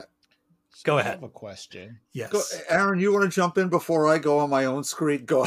Yeah, mine is just a quick question. I would like to know, give 2 examples of when murdering someone is not mean-spirited. I'm just curious because I feel like every time someone's tried to murder me, they were being really mean. There's your garden variety, like neck breaker kill from, or your straight butcher knife to the chest. But there's a scene. This couple is bad. It's bad. Yeah, So it was a less humane murder. Oh, no. It's forget humane. It is into inhumane. He grabs the dude from through a window, and there's shards of the window left, and the guy kind of gets turned around when he's struggling, and Michael brings his head down onto the window with the shards of the glass digging into the back of his neck while he gurgles to his wife to escape, and it's awful. Right, and then he picks him up off of the window, drags him into the kitchen, throws him over the middle island in the kitchen, and then fashionable island, and their fashionable block of kitchen knives. Yes, and then takes out every knife from that block, and there are many, and you stay with him the entire time of him just repeatedly digging each of those knives into this guy's back as his wife, who is just stabbed in the neck with a light tube, is trying not to die and can't do anything but watch her husband be stabbed by this maniac. It's just she's got a fluorescent light bulb tracheotomy. Yeah. It's the leaving on of the camera. It's dragging out the scene. And the thing, like, he's just passing through. And I don't understand why some filmmakers can't grasp the idea that the audience already understands the inherent evil that they're dealing with. We don't need to spend 2.5 minutes watching this guy gurgle to death. Like it was gnarly even for me, and I can tolerate a lot. So I don't know. Any other questions? Go ahead, Bob. No, go ahead, Aaron. If you've got a question, go for it. No. Okay, you may have a question once I'm in here. I'm going to go this sort of backwards to the beginning. But awesome. One thing I do want to say is, not counting Halloween 2, which Carpenter produced and wrote and directed some scenes of, all those other sequels, and H2O he produced, and that's something else I'll get into too. The focus of the real Halloween is not Michael Myers, it's Laurie Strode. Yes. That's why the movies work. So once you get away from that, as in Halloween 2, the original one too, she's in a hospital bed, as was in the second one here. It does change the focus a little bit, but that they went for the whole family aspect of it. I found that interesting, but I didn't care much for Halloween and kills, generally speaking. Here, though, in Ends, I'll go for it here. Seeing it the first time, I was a little flummoxed by the whole, it was so much the Corey character and not the Laurie character. Mm-hmm. Though now having seen it 3 times since, once the other day with Ed, whose birthday is Carpenter's, I'm enjoying it more than I did before. And I do get what you're saying about that transfer of consciousness, which harkens back to Halloween 4 with little Jamie Lloyd and Danielle Harris. Yeah. Okay, they tease that in the second one about the power of evil and the town and whatever. So, okay, I was willing to buy that a little bit. What really caught me with Ends, as opposed to, let's go back to the first one, I thought David Gordon Green's Halloween from 2018, coming from all those mostly miserable sequels, brought the focus back to Laurie and Haddonfield and an evil that we couldn't quite know what was happening. My problem with that one really was survivalist Laurie Strode in a house in the middle of the woods with 47 million guns and traps and fire bombs and whatever is not the Carpenter Hill Laurie Strode survivor from the first one. that character would not have gone to that place. The H2O Laurie, who hides away and becomes a schoolmistress and still has all the wherewithal to do what she needs to do when that moment comes, strikes me as more in character. Still troubled. She had become a drunk in the years in between and picked on her son, Josh Hartnett. And Michelle Williams is in that movie too, amazingly enough, all the way back then. That's a Laurie I can understand. And I thought Jamie Lee Curtis here in Halloween Ends was back to playing the Laurie Strode from 1978. I really got the feeling of her emotions, her depth, her caring for others, her problems with her legacy, as it were, as we're spoiling, right? She comes out of the supermarket and there's that woman who had the fluorescent lamp thrown through her neck. Yeah. Is there with her sister. So that I kind of got. Her granddaughter falls with the other guy. It was a bit of a reach, but as I thought as we went along, it was more likely. Still a reach, but I was understanding it more than I didn't. The second one, Halloween Kills. The violence of it was a bit much in that it seemed just, how many interesting kills can we have? Well, that's not a Halloween movie. That's a little different. They weren't even interesting. The one with the girl with the gun, when he kicks the door out of the car and the gun turns around and shoots her in the face. Are you kidding me? Yeah. Oh my God. I want the Michael Myers movie. Like I was saying before, he is a showman. He's always draping people with sheets to look like ghosts. He's hanging them in interesting ways. I want those deleted scenes of Michael Myers setting up that scene in the playground with those people. Like there's a scene in the beginning, in the first one, with the severed head in the car and the lit up mask that he had to physically pull that mask. Right, but we don't ever see don't see the setup. So we didn't in the original back in 78. I want that movie. That's what I want. Okay, but that's not what we saw back in the day. We saw that he did it, lays her out on the bed with the tombstone, which it is pretty hard to pick up a granite tombstone as one person. But okay, I'll go with it, Michael. But here in this one, when he's somewhat more up to speed, and Corey kills the doctor out of the pool deck. Yeah. In a brutal, awful way with the plastic bag around his head, and he's looking through the window, and there's Michael doing I can stick you to the wall like a butterfly with one knife thrust. Yeah. We're going back to that. I like this one more than Kills a lot. As a trilogy, David Gordon Green did something better than what was done in all the years before, when we're talking about 5 and 6 particularly. Yeah. John Carpenter is one of the greats in the genre, Absolutely. certainly. And just in general, when Halloween was out in 1978, they reviewed it for Siskel and Ebert, which was whatever it was at the time. And they were up in the balcony doing the movies and so on and so forth, sneak previews.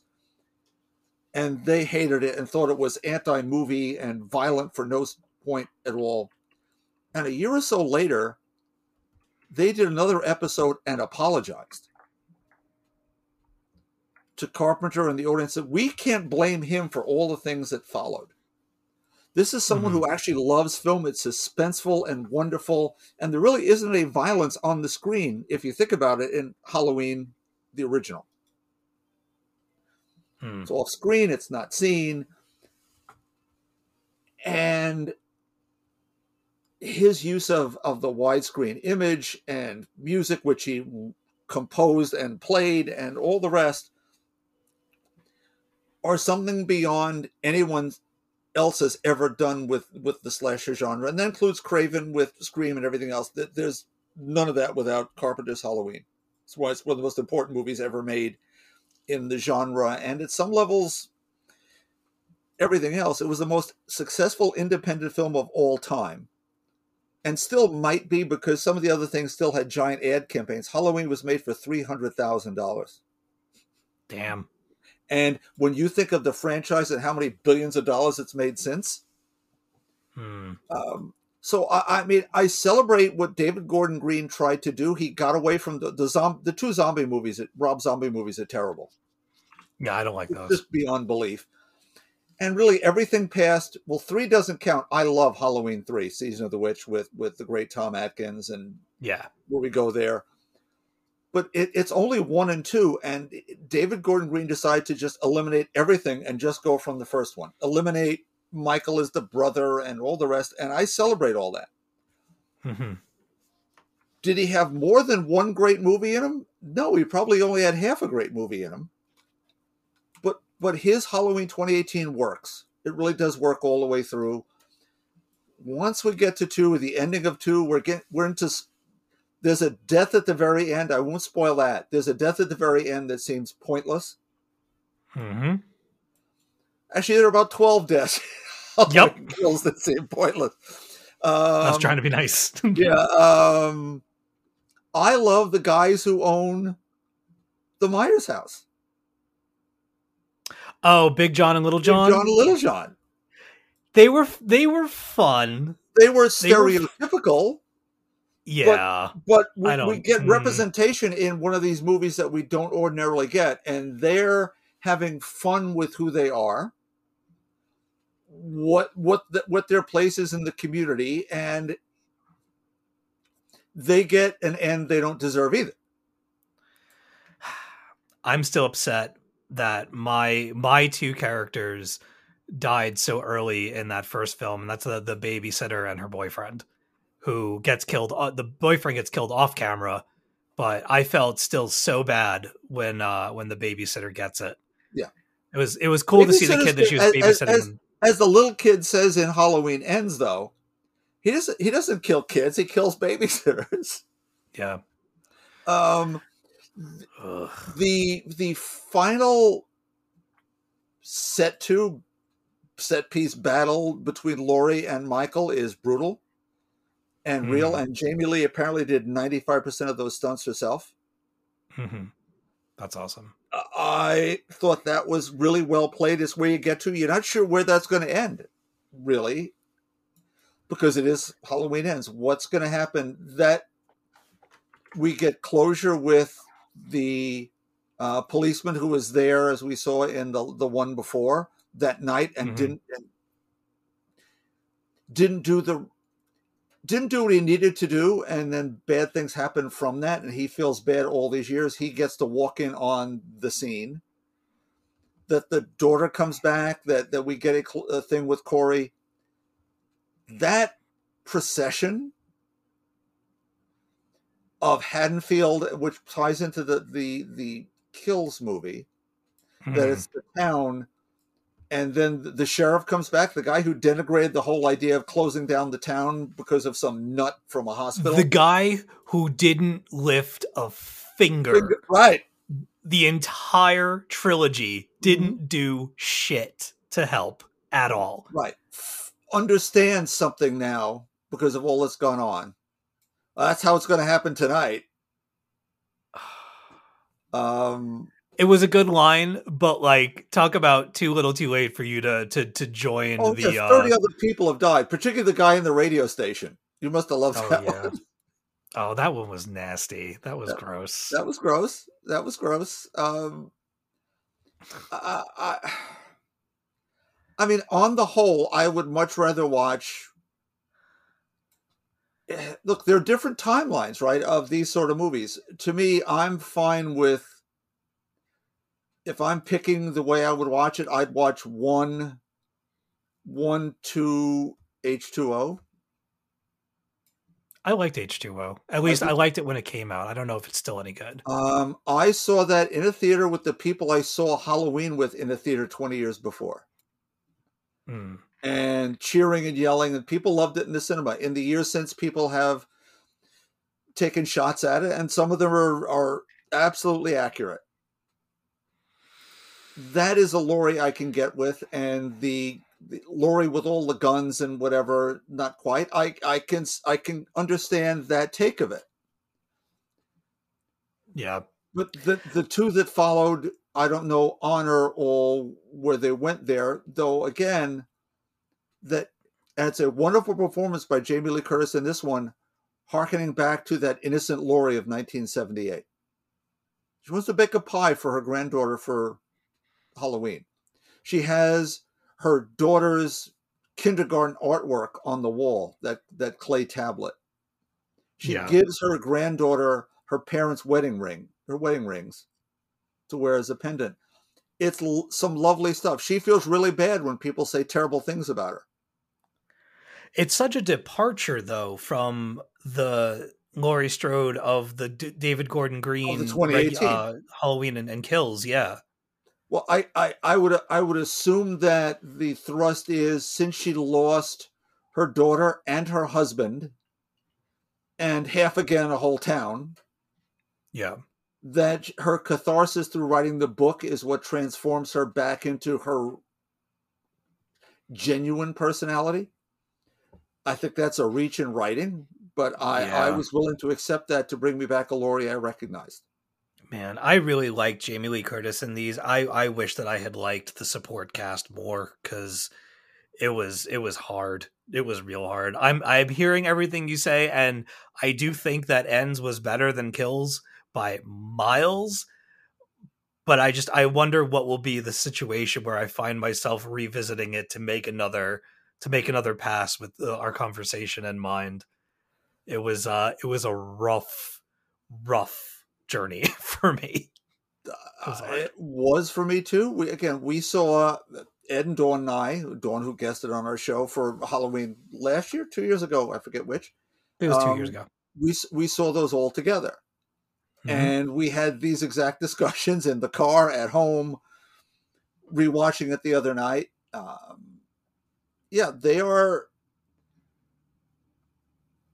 worthy of debate. I'll just leave it at that. There are people who are going to love these. And there's the same way that there are people who love the Terminator movies in between. Right? The Christian Bale ones and Terminator 3, The Rise of the Machines. The Terminator movies are about Sarah Connor. They're not about the machine from the future or any of that other stuff. They're about mothers and women and all the rest of it. And when they work, that's where they work. Halloween's about Laurie Strode and her friends, not about Michael Myers. The other slasher movies through all the years, maybe not Freddy as much early, they were about rooting for the killer to massacre people in fun ways with practical special effects. And the Fango kids, I was one of them, we'd love to see what Tom Savini did with makeup. But Halloween was different. And we all celebrated that as a film and not just a slasher movie. Was that the nickname for Fangoria subscribers, the Fango kids? Fango kids, that was us, man. You'd buy Fango. What was on the cover? Oh, it's the David Cronenberg fly, and there's his head exploding, or Scanners. Oh man, right. And I saw the fly at the Rocky Point Drive-In. Great way to see it. Oh man, that movie's great. But there's a yep, Goldblum. Within the genres, you can do art,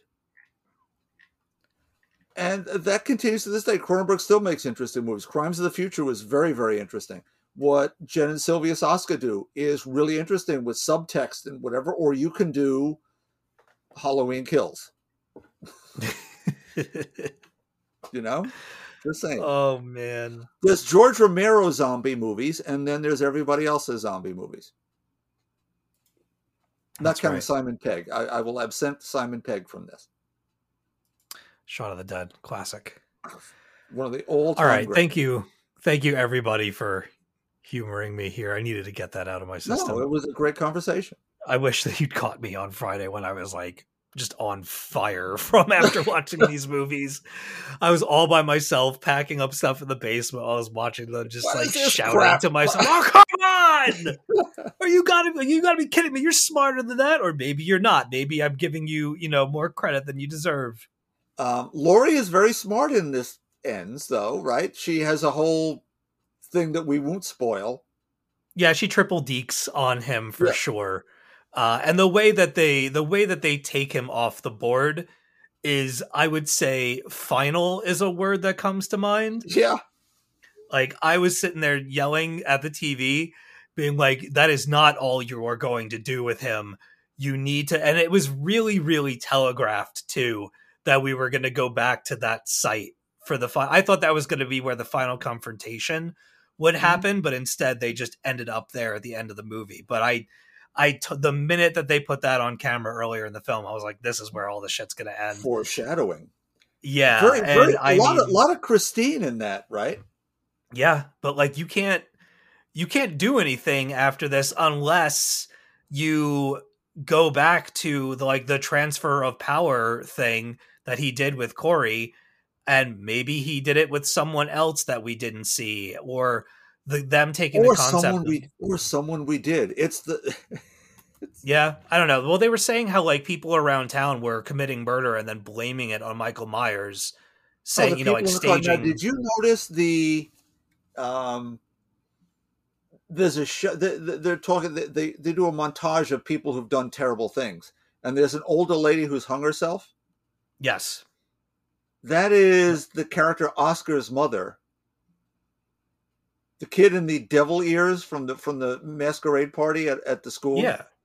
That's his mom. His mom? That's his mom, who went to the hospital to see him. Oh. Yeah, she can't take it. She's taking herself out. Huh. Thank you, Ed, for pointing that out to me. I didn't see it the first time I saw it. Layers. Halloween, David Gordon Green's Halloween, the Onion of horror films. See it and make up your own minds. I think we've tortured Aaron enough. He's ready. He's ready to talk about. He's ready to talk about anything else. I got nothing for this. I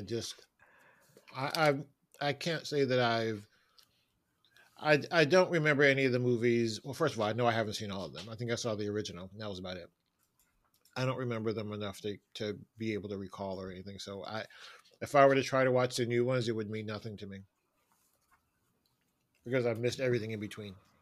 Right. Well, at some level, though, Aaron, the conceit of this trilogy is that nothing happened in between. You go right from this period of time, the first Halloween to 40 years later to 2018, and we begin that movie. Because there was this time where all those movies, well, more so especially with the Friday the 13th movies, they almost became comedies. Yes. In that period of time. I mean especially you end up with Jason in space, which is hysterical. Yeah, there you have it. Yeah. Jason X. The best kill with liquid nitrogen ever. You remember the movie, Steve? Friday the 13th. Oh, yes. What's that, Aaron? Wasn't there a Friday the 13th television series? Yes. I mean, there's definitely it has nothing to do with Jason. It's about a curiosity shop, if I remember correctly. Oh, you're right. You're right. One of those semi-anthology things. There was also a Nightmare on Elm Street series. Nightmare Cafe. As well. Yep, that's it. Yep. Wasn't there another one called like Freddy's Dreams or like Freddy's Dream Diary or something like that? Yeah. That sounds like something on Cinemax. They'll be on the CW. Or Skinemax, so they can say. Man. Okay. Let's move on. Back to comic booky things. Welcome back to the show, everybody. We hope you've enjoyed your Halloween minute on the Talking Comics podcast. Let me bring the outline back up here. What was that? That was more than a minute. Anybody who wants to? Does anybody want to say anything about the new Ant-Man trailer? We've already talked about the first one that came out, but there was a new Ant-Man trailer. It basically gave us a little bit of. We saw MODOK for the first time. Loved MODOK. Yeah, saw him with some kind of extra Kang with some nice dialogue and so on. No, I was in one way or the other, but I thought the second trailer is gonna. The first one, as with a lot of these trailers, for the general audience, now we're starting to get into particulars for us, right? The nerds. So let me ask you this: do you think? And Aaron, let me ask you first. Do you think that they're going to Star-Lord Scott Lang in that he is basically going to make a decision in this movie that will have result in dire consequences for the rest of the world by accepting Kang's offer? Like, are we going to walk out of this movie hating Scott Lang? No, I think he's going to bite it. You think he's going to go? I think he's going to go. Joey put it in the chat, and I was just like, I always assumed that was going to be the case. And then I posted that little review in our chat as well. And this is great radio because no one else listening knows what I'm talking about. But I think he's going to bite it. I think this is going to wrap up the Scott Lang little arc scenario there.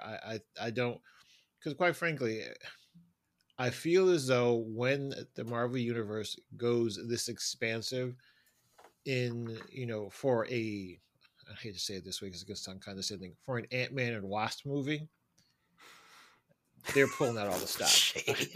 I hear how it sounded, but when you go to such a scale as what we've seen in these trailers for essentially an Ant-Man and Wasp movie, I feel as though you're gearing up for something that's going to have an impact, but I think it's going to have an emotional payoff. I think Scott's going to bite it. Bob, I think Scots will bite it. Plural. Oh, you think they're all going to go? I think there are a lot of them in this movie, and I think a lot of them may go. Will our Scott go? I'm not sure. Will we know which ones are which when they're dying? I don't know that either. So in case you're listening and you haven't checked out the new Ant-Man trailer, I'll give you the little bit that we're kind of alluding to here. Kang the Conqueror approaches Scott Lang and says to him in so many words, I can give you back the time that you lost, meaning those 5 years from the blip from when Thanos snapped his fingers and everybody disappeared to watch for a while. Cassie grow up. Right. And he missed his daughter growing up, and he wants that time back, especially after he's been in prison. And, he's been away enough. And so the idea of turning the clock back, if I could turn back time, that's very attractive to Scott. And it looks like, because it's a movie, he's going to take the deal. And then that ends up causing chaos even after Janet told him that, Kang cannot be trusted. But she seems to be hiding a dark secret as well. She was down there for 30 years. You think they got it on? Let's get it on. Maybe? I don't know. But maybe she also made a deal. I have no idea. All I know is that I'm very excited for this movie. It looks absolutely gorgeous. It looks like it's going to be important to the MCU going forward. There's going to be some stakes and some consequences happening here. And Kang MODOK is our big bad, right? Yeah. Looks like. Yeah, they're totally positioning him to be like the new overarching nemesis for this wave or this era of the Marvel Universe, probably all the way through to Secret Wars. Arguably, even if they take him out, another one can take his place, right? So that shocks me because Jonathan Majors is everywhere right now. Oh, I can't wait to see Creed 3, man. Oh my God. He's everywhere. Oh, I love him. He's great. Yeah, super excited about this. Can't wait. It's coming out in February, so we don't have that long to go. And yeah. Do you think they're hiding the Fantastic Four in this movie? Somewhere in this quantum realm somewhere? don't think so. I don't know. I don't think so. They keep saying that they haven't cast anyone yet. Yeah. So I don't know how true that is, but I You don't can know. have a post-credit There's- sequence that doesn't show anybody particularly and still What if tease they the thing. if they show up at the end? I don't know. Yeah, I don't know. What about Franklin just shows up and he's like, "Yo, I can give you a better deal than this guy." Yeah. And he's sitting that's on how- the that's on how the it shoulders of Galactus, right? Yeah. I'm curious as to like if they even bring it up, if Kang brings up the events of Loki, of the series finale of Loki, when they killed the other Kang, and he was basically He like, Who Remains? Yeah, I think that will Yeah. come up. I think that's a definite. yeah, like you probably shouldn't have killed me because the worst one is here. Which Ah. he said to them at the time. Yeah.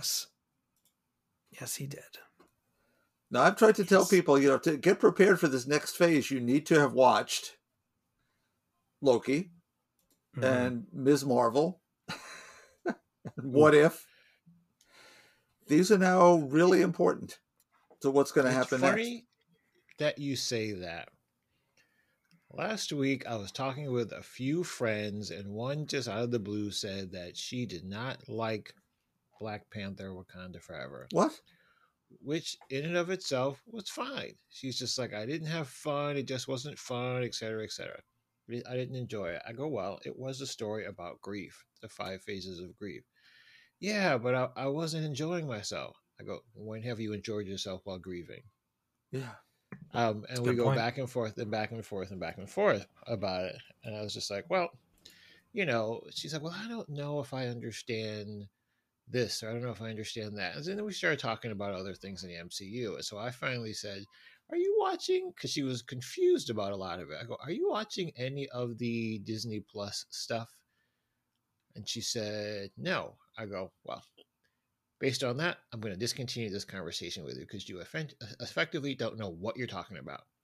So we're going to move on. No, but Um, and the flip side of that, as we've talked about a lot, is that person's fault, or is it Marvel's fault for not making sure people are as up to speed as they should which be? is where I was literally just about to go. Yeah. And that made me think, are we compartmentalizing knowledge in the, I can't even call it the MCU, but in the Marvel MCU and extended universe that is critical to to civilians' understanding Mhm. of what's happening in the movies. Right? How many people couldn't get anything out of Multiverse of Madness without having seen WandaVision?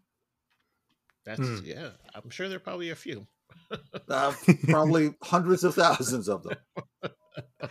Chris watched Multiverse of Madness recently and had a time, so maybe they'll tell us about it. I think we all did, but we'll have another fun discussion of it. Oh man, You saw what I put in that chat. I was like, it is taking all of my strength right now not to revisit that trauma.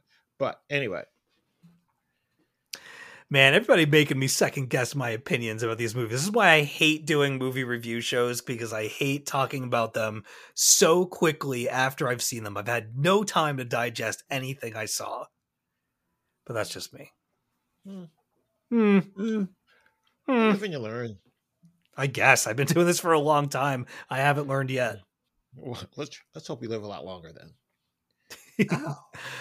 How do you guys feel about doing a listener question? Sure. All right. I'm ambivalent. What's that? I'm ambivalent. No, go ahead.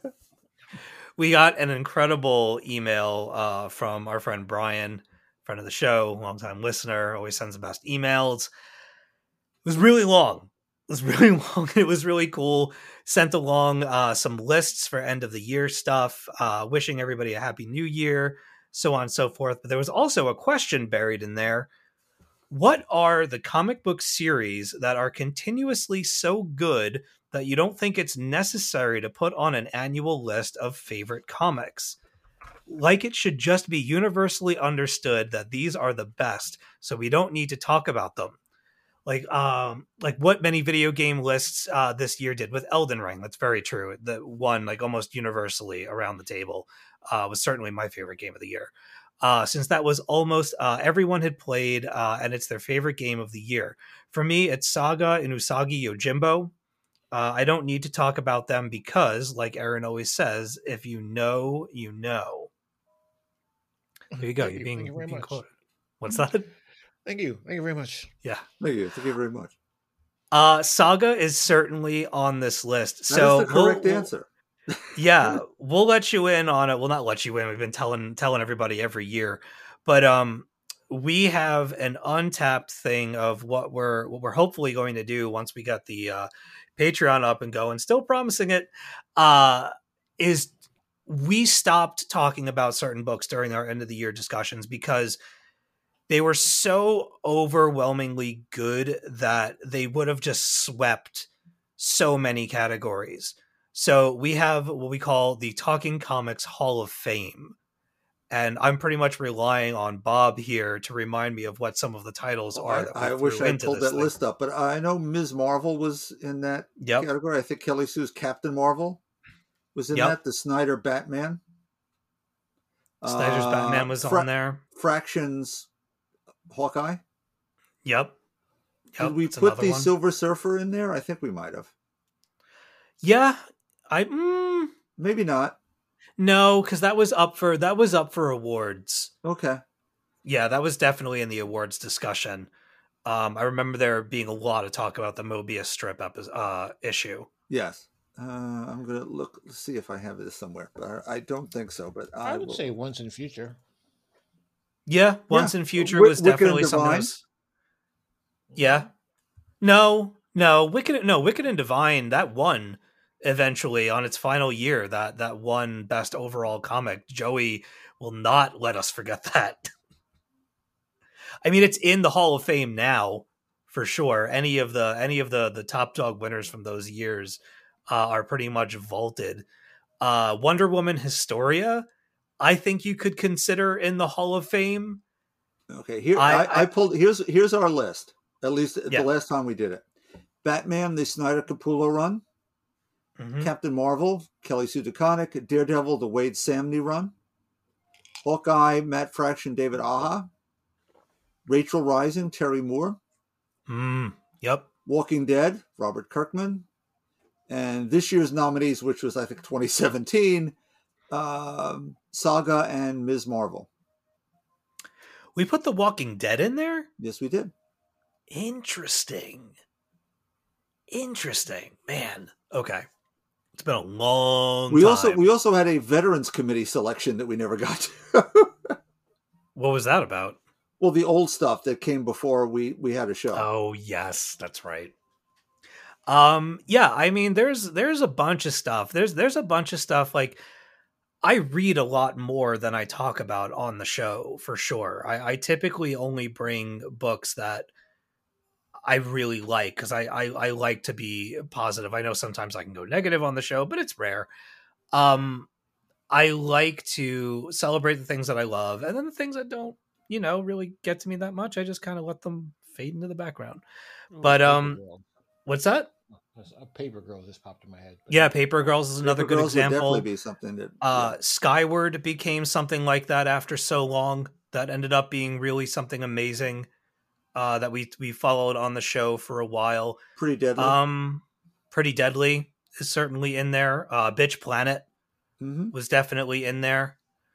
I mean, there's lots of stuff. There's an understanding among the group, and sometimes you don't want to talk about every aspect of a book, or you want to wait until an arc is over to talk about the journey of those couple of issues overall, especially when like that arc is going to be the only thing that comes out in that year. I don't know. This is a great question. I would be curious to maybe have this in mind for things that we've done in the past year or so and see what we would add to the list. And seriously, like, you might find episodes of this show where we do rereads of some of the stuff and dedicate an entire episode to talking about them specifically. That was the plan. We just never got around to it because we have trouble getting our shit together, as you know. And sometimes it took those sort of discussions, we'd have them to do a whole run of a book, whether it was the old book club or were there episodes where, because we were going to interview someone, everyone read all of something, and it was, I get why you talked about that every issue kind of thing. Yep. That's what the end of the year stuff is for. Like I'm still going through stuff. I'm still playing catch up with everything that we talked about through the end of the year shows, especially now that we didn't have to come back with all of our votes and everything. It's a much more leisurely endeavor to go back and kind of sift through what we talked about and pick and choose. That's why I went back and read all that Daredevil stuff. And now tonight when we end the show and I go to bed, I can pick anything I want. Actually, I'll probably finish Black Cloak is what I'll do. It's almost 10 o'clock. It's almost time for the new variants to show up on Marvel Snap. I gotta go. Time to go. Yeah, time to wrap it up. Let's talk about the books that we're looking forward to this week. Bob, what are you getting? Well, we have from DC Harley Quinn animated number 4, Stargirl number 3, World's Finest 11, Batgirls 14, big week for DC. Namor Unconquered Shores number 4, Strange number 10, which I think is the last in this run before we get a new Doctor Strange series. No. And my number 1 book is The Wasp number 1. Who is writing Al Ewing. the new? Well, that's The Wasp. That's The Wasp. The new Strange is still Jed MacKay, who did Strange with Clea, and Clea is part of the new book. Did you read the new Ant-Man? No. Okay, that was an Al Ewing joint as well. First issue of it was really very golden age. It was interesting. Who did you say is doing the new Doctor Strange book? Jed MacKay, who is writing Strange, the series we just did with Clea. So he's writing the new Doctor Strange. I'm interested. Aaron, what might you pick up? It's going to be a short week. World's Finest, Immortal X-Men, Batgirls, Wasp, GCPD, The Blue Wall, number 4, and then I saw on HBO Max, Batman, Superman, The Battle of the Super Sons is there. Ah, so, cool. Okay, because I wasn't paying money for that. Yes, I gotta find that. Gotta get that Last of Us. Check that out before next week. Let me see. What do I got here? I'm waiting on these for the Batman app. I'll tell you what. I almost bought the Lazarus Planet number 1 that was going around the Mark Waid DC event starter that DC's doing right now. I kind of want to follow along with it, but I now that I have the DC app, I don't know that I can justify paying for the books. That's how they get you. For me, I've got Batgirls number 14, Batman One Bad Day, the Bane version is coming out this week. GCPD, The Blue Wall number 4. Absolutely loved the first couple of issues of this. Very Gotham Central is what this series feels like to me. Really excited to see where this goes. Nightwing number 100. Stargirl, The Lost Children number 3 is coming out. World's Finest number 11. On the Marvel side for me is Immortal X-Men number 10, Strange number 10, Deadpool number 3, and Wasp number 1. There's a couple of indies that I might check out. There's a series called 3 Keys that I've been meaning to look at. I think it's from Skybound.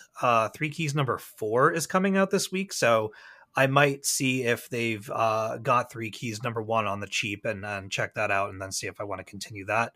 I want to look at Barbaric volume 1 from Vault. They're starting a new series with Barbaric this week. I might go back and check out the old one to see if I should jump on the new one.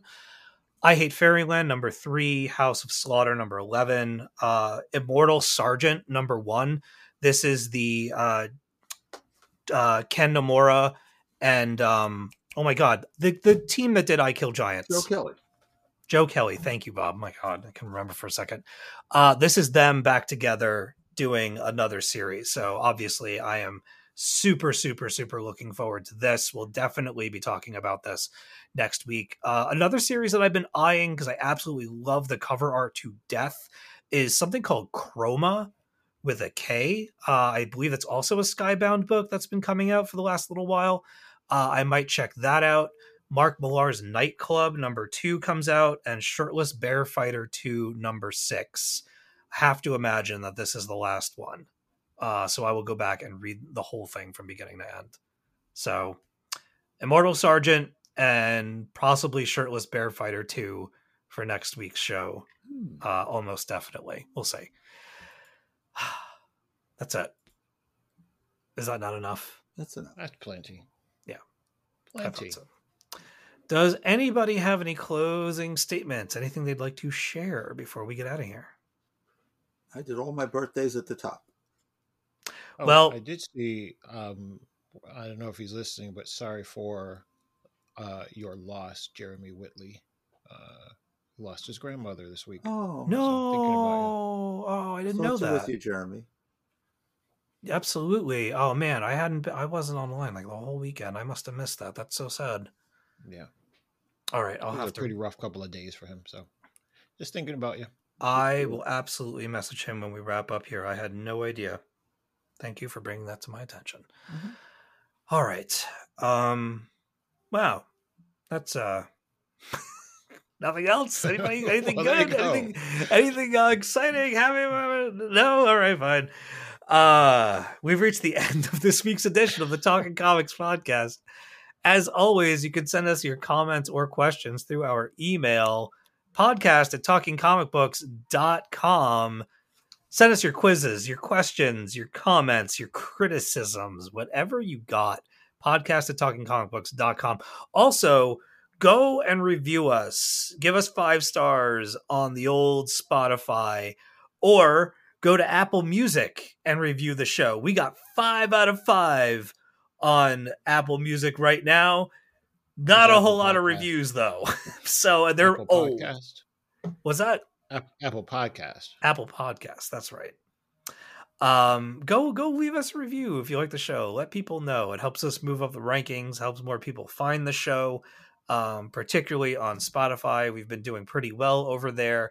But the more people, people are always like, oh, when do you drop the Patreon? What can I do to help support you? You can go and review us and rate us on your favorite podcast app.